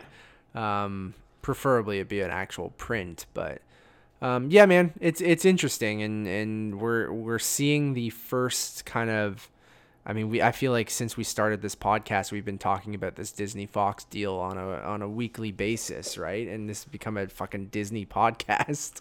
But I mean, that's the world that we're living in now, right? With as many gigantic properties as they have, and the combination of Disney and Fox Searchlight and Fox and everything that they have is unbelievable. And I mean, you're seeing there's a Disney movie once a month now, right? At least. I I mean, we have Aladdin coming up, right? So and it'll be, before we know it, there'll be Lion King and I don't know, there's so much, but it's Toy Story crazy. 4. Oh my God. Yeah. They have some crazy. Frozen 2 this year. I know we keep saying it, but it's massive. So that's why. Bye-bye, Artemis Fowl. You're the odd man. You're being out. benched. We only take winners on this. They've basically become like the New York Yankees of studios. Yeah. Or they're just, like paying and making movies that will be hit after hit. And not that there's anything wrong with the studio being successful. I just hope that we don't come to a point where it's only Disney movies or only Fox movies owned by Disney. Like, I just want options. Yeah. Freedom of choice is important. I 100% agree. All right, guys, that's going to end this marathon sesh of the Untitled Movie Podcast. We had a little bit of news that I was going to go over, but nothing was too crazy. We were going to talk about Michael Rooker maybe being in Suicide Squad 2. Is King Shark? Yeah, which, sure. Why not? I liked the news about Anna Lily Armapour directing a cliffhanger reboot with a female lead. That sounded fucking awesome. Do you think it would be good as Ace Ventura When Nature's Calls, that opening? That opening is amazing. I got to go back and I want to show Nevis Cliffhanger because I love Cliffhanger. It's great. I mean, it's weird, though. I will say this before we wrap up, because I do think this is an interesting piece of news, is that Cliffhanger was just basically a ripoff of Die Hard. Yeah. And now we're getting a remake that was a ripoff. Yeah, we're long gone. Yeah. From that. But I think she's an interesting choice, and I love that poster that they put out. And, 100%. I'm 1,000% into this. So, but it also depends who they cast in the lead. Right. Will this lead be as veiny as Sylvester Stallone? And Jason Momoa is supposed to have a small role. Oh, he'll be the Michael Rooker role. Yeah, probably something like that. Or he'll be the love interest that falls. Yeah, that could be it too, actually. Yeah. Because they said it's a very small role, so I can Right. see that happening, right? Although he would be actually fun as the John Lithgow role. Mm-hmm. I mean, just... Although I don't know if he could pull off the British accent. The fake British accent. I don't know if I'd want to see that, but... All right, guys, thank you so much for listening. If you've made it this long, you truly are a fan of Eric and I talking about nonsense. So we really, really appreciate that, and don't know why you do it, but And thank you. while you enter, or while we enter into delirium. Yeah, we are, and we still have a couple more things to record, so we'll see how that goes. Listen to those reviews. If you guys like this, as I just mentioned, we have another podcast called the Untitled Movie Reviews, where Eric and I get together and actually review a movie for much less time than we spent talking on this show, usually 20-25 minutes. Please go over there and check out our new reviews for Long Shot, as well as Pokemon Detective Pikachu and Booksmart. Once again, my name is Matt Rohrbeck. You can find more of my work around the interwebs at UntitledMoviePodcast.com, and you can find me on all of the social medias at Matt Rohrbeck. You can find more of my reviews at rogerstv.com/cinemascene, and I'm on the social medias at EM6211. And until next time, it's been 2 hours and 40 minutes of this. Bye! We do it for you!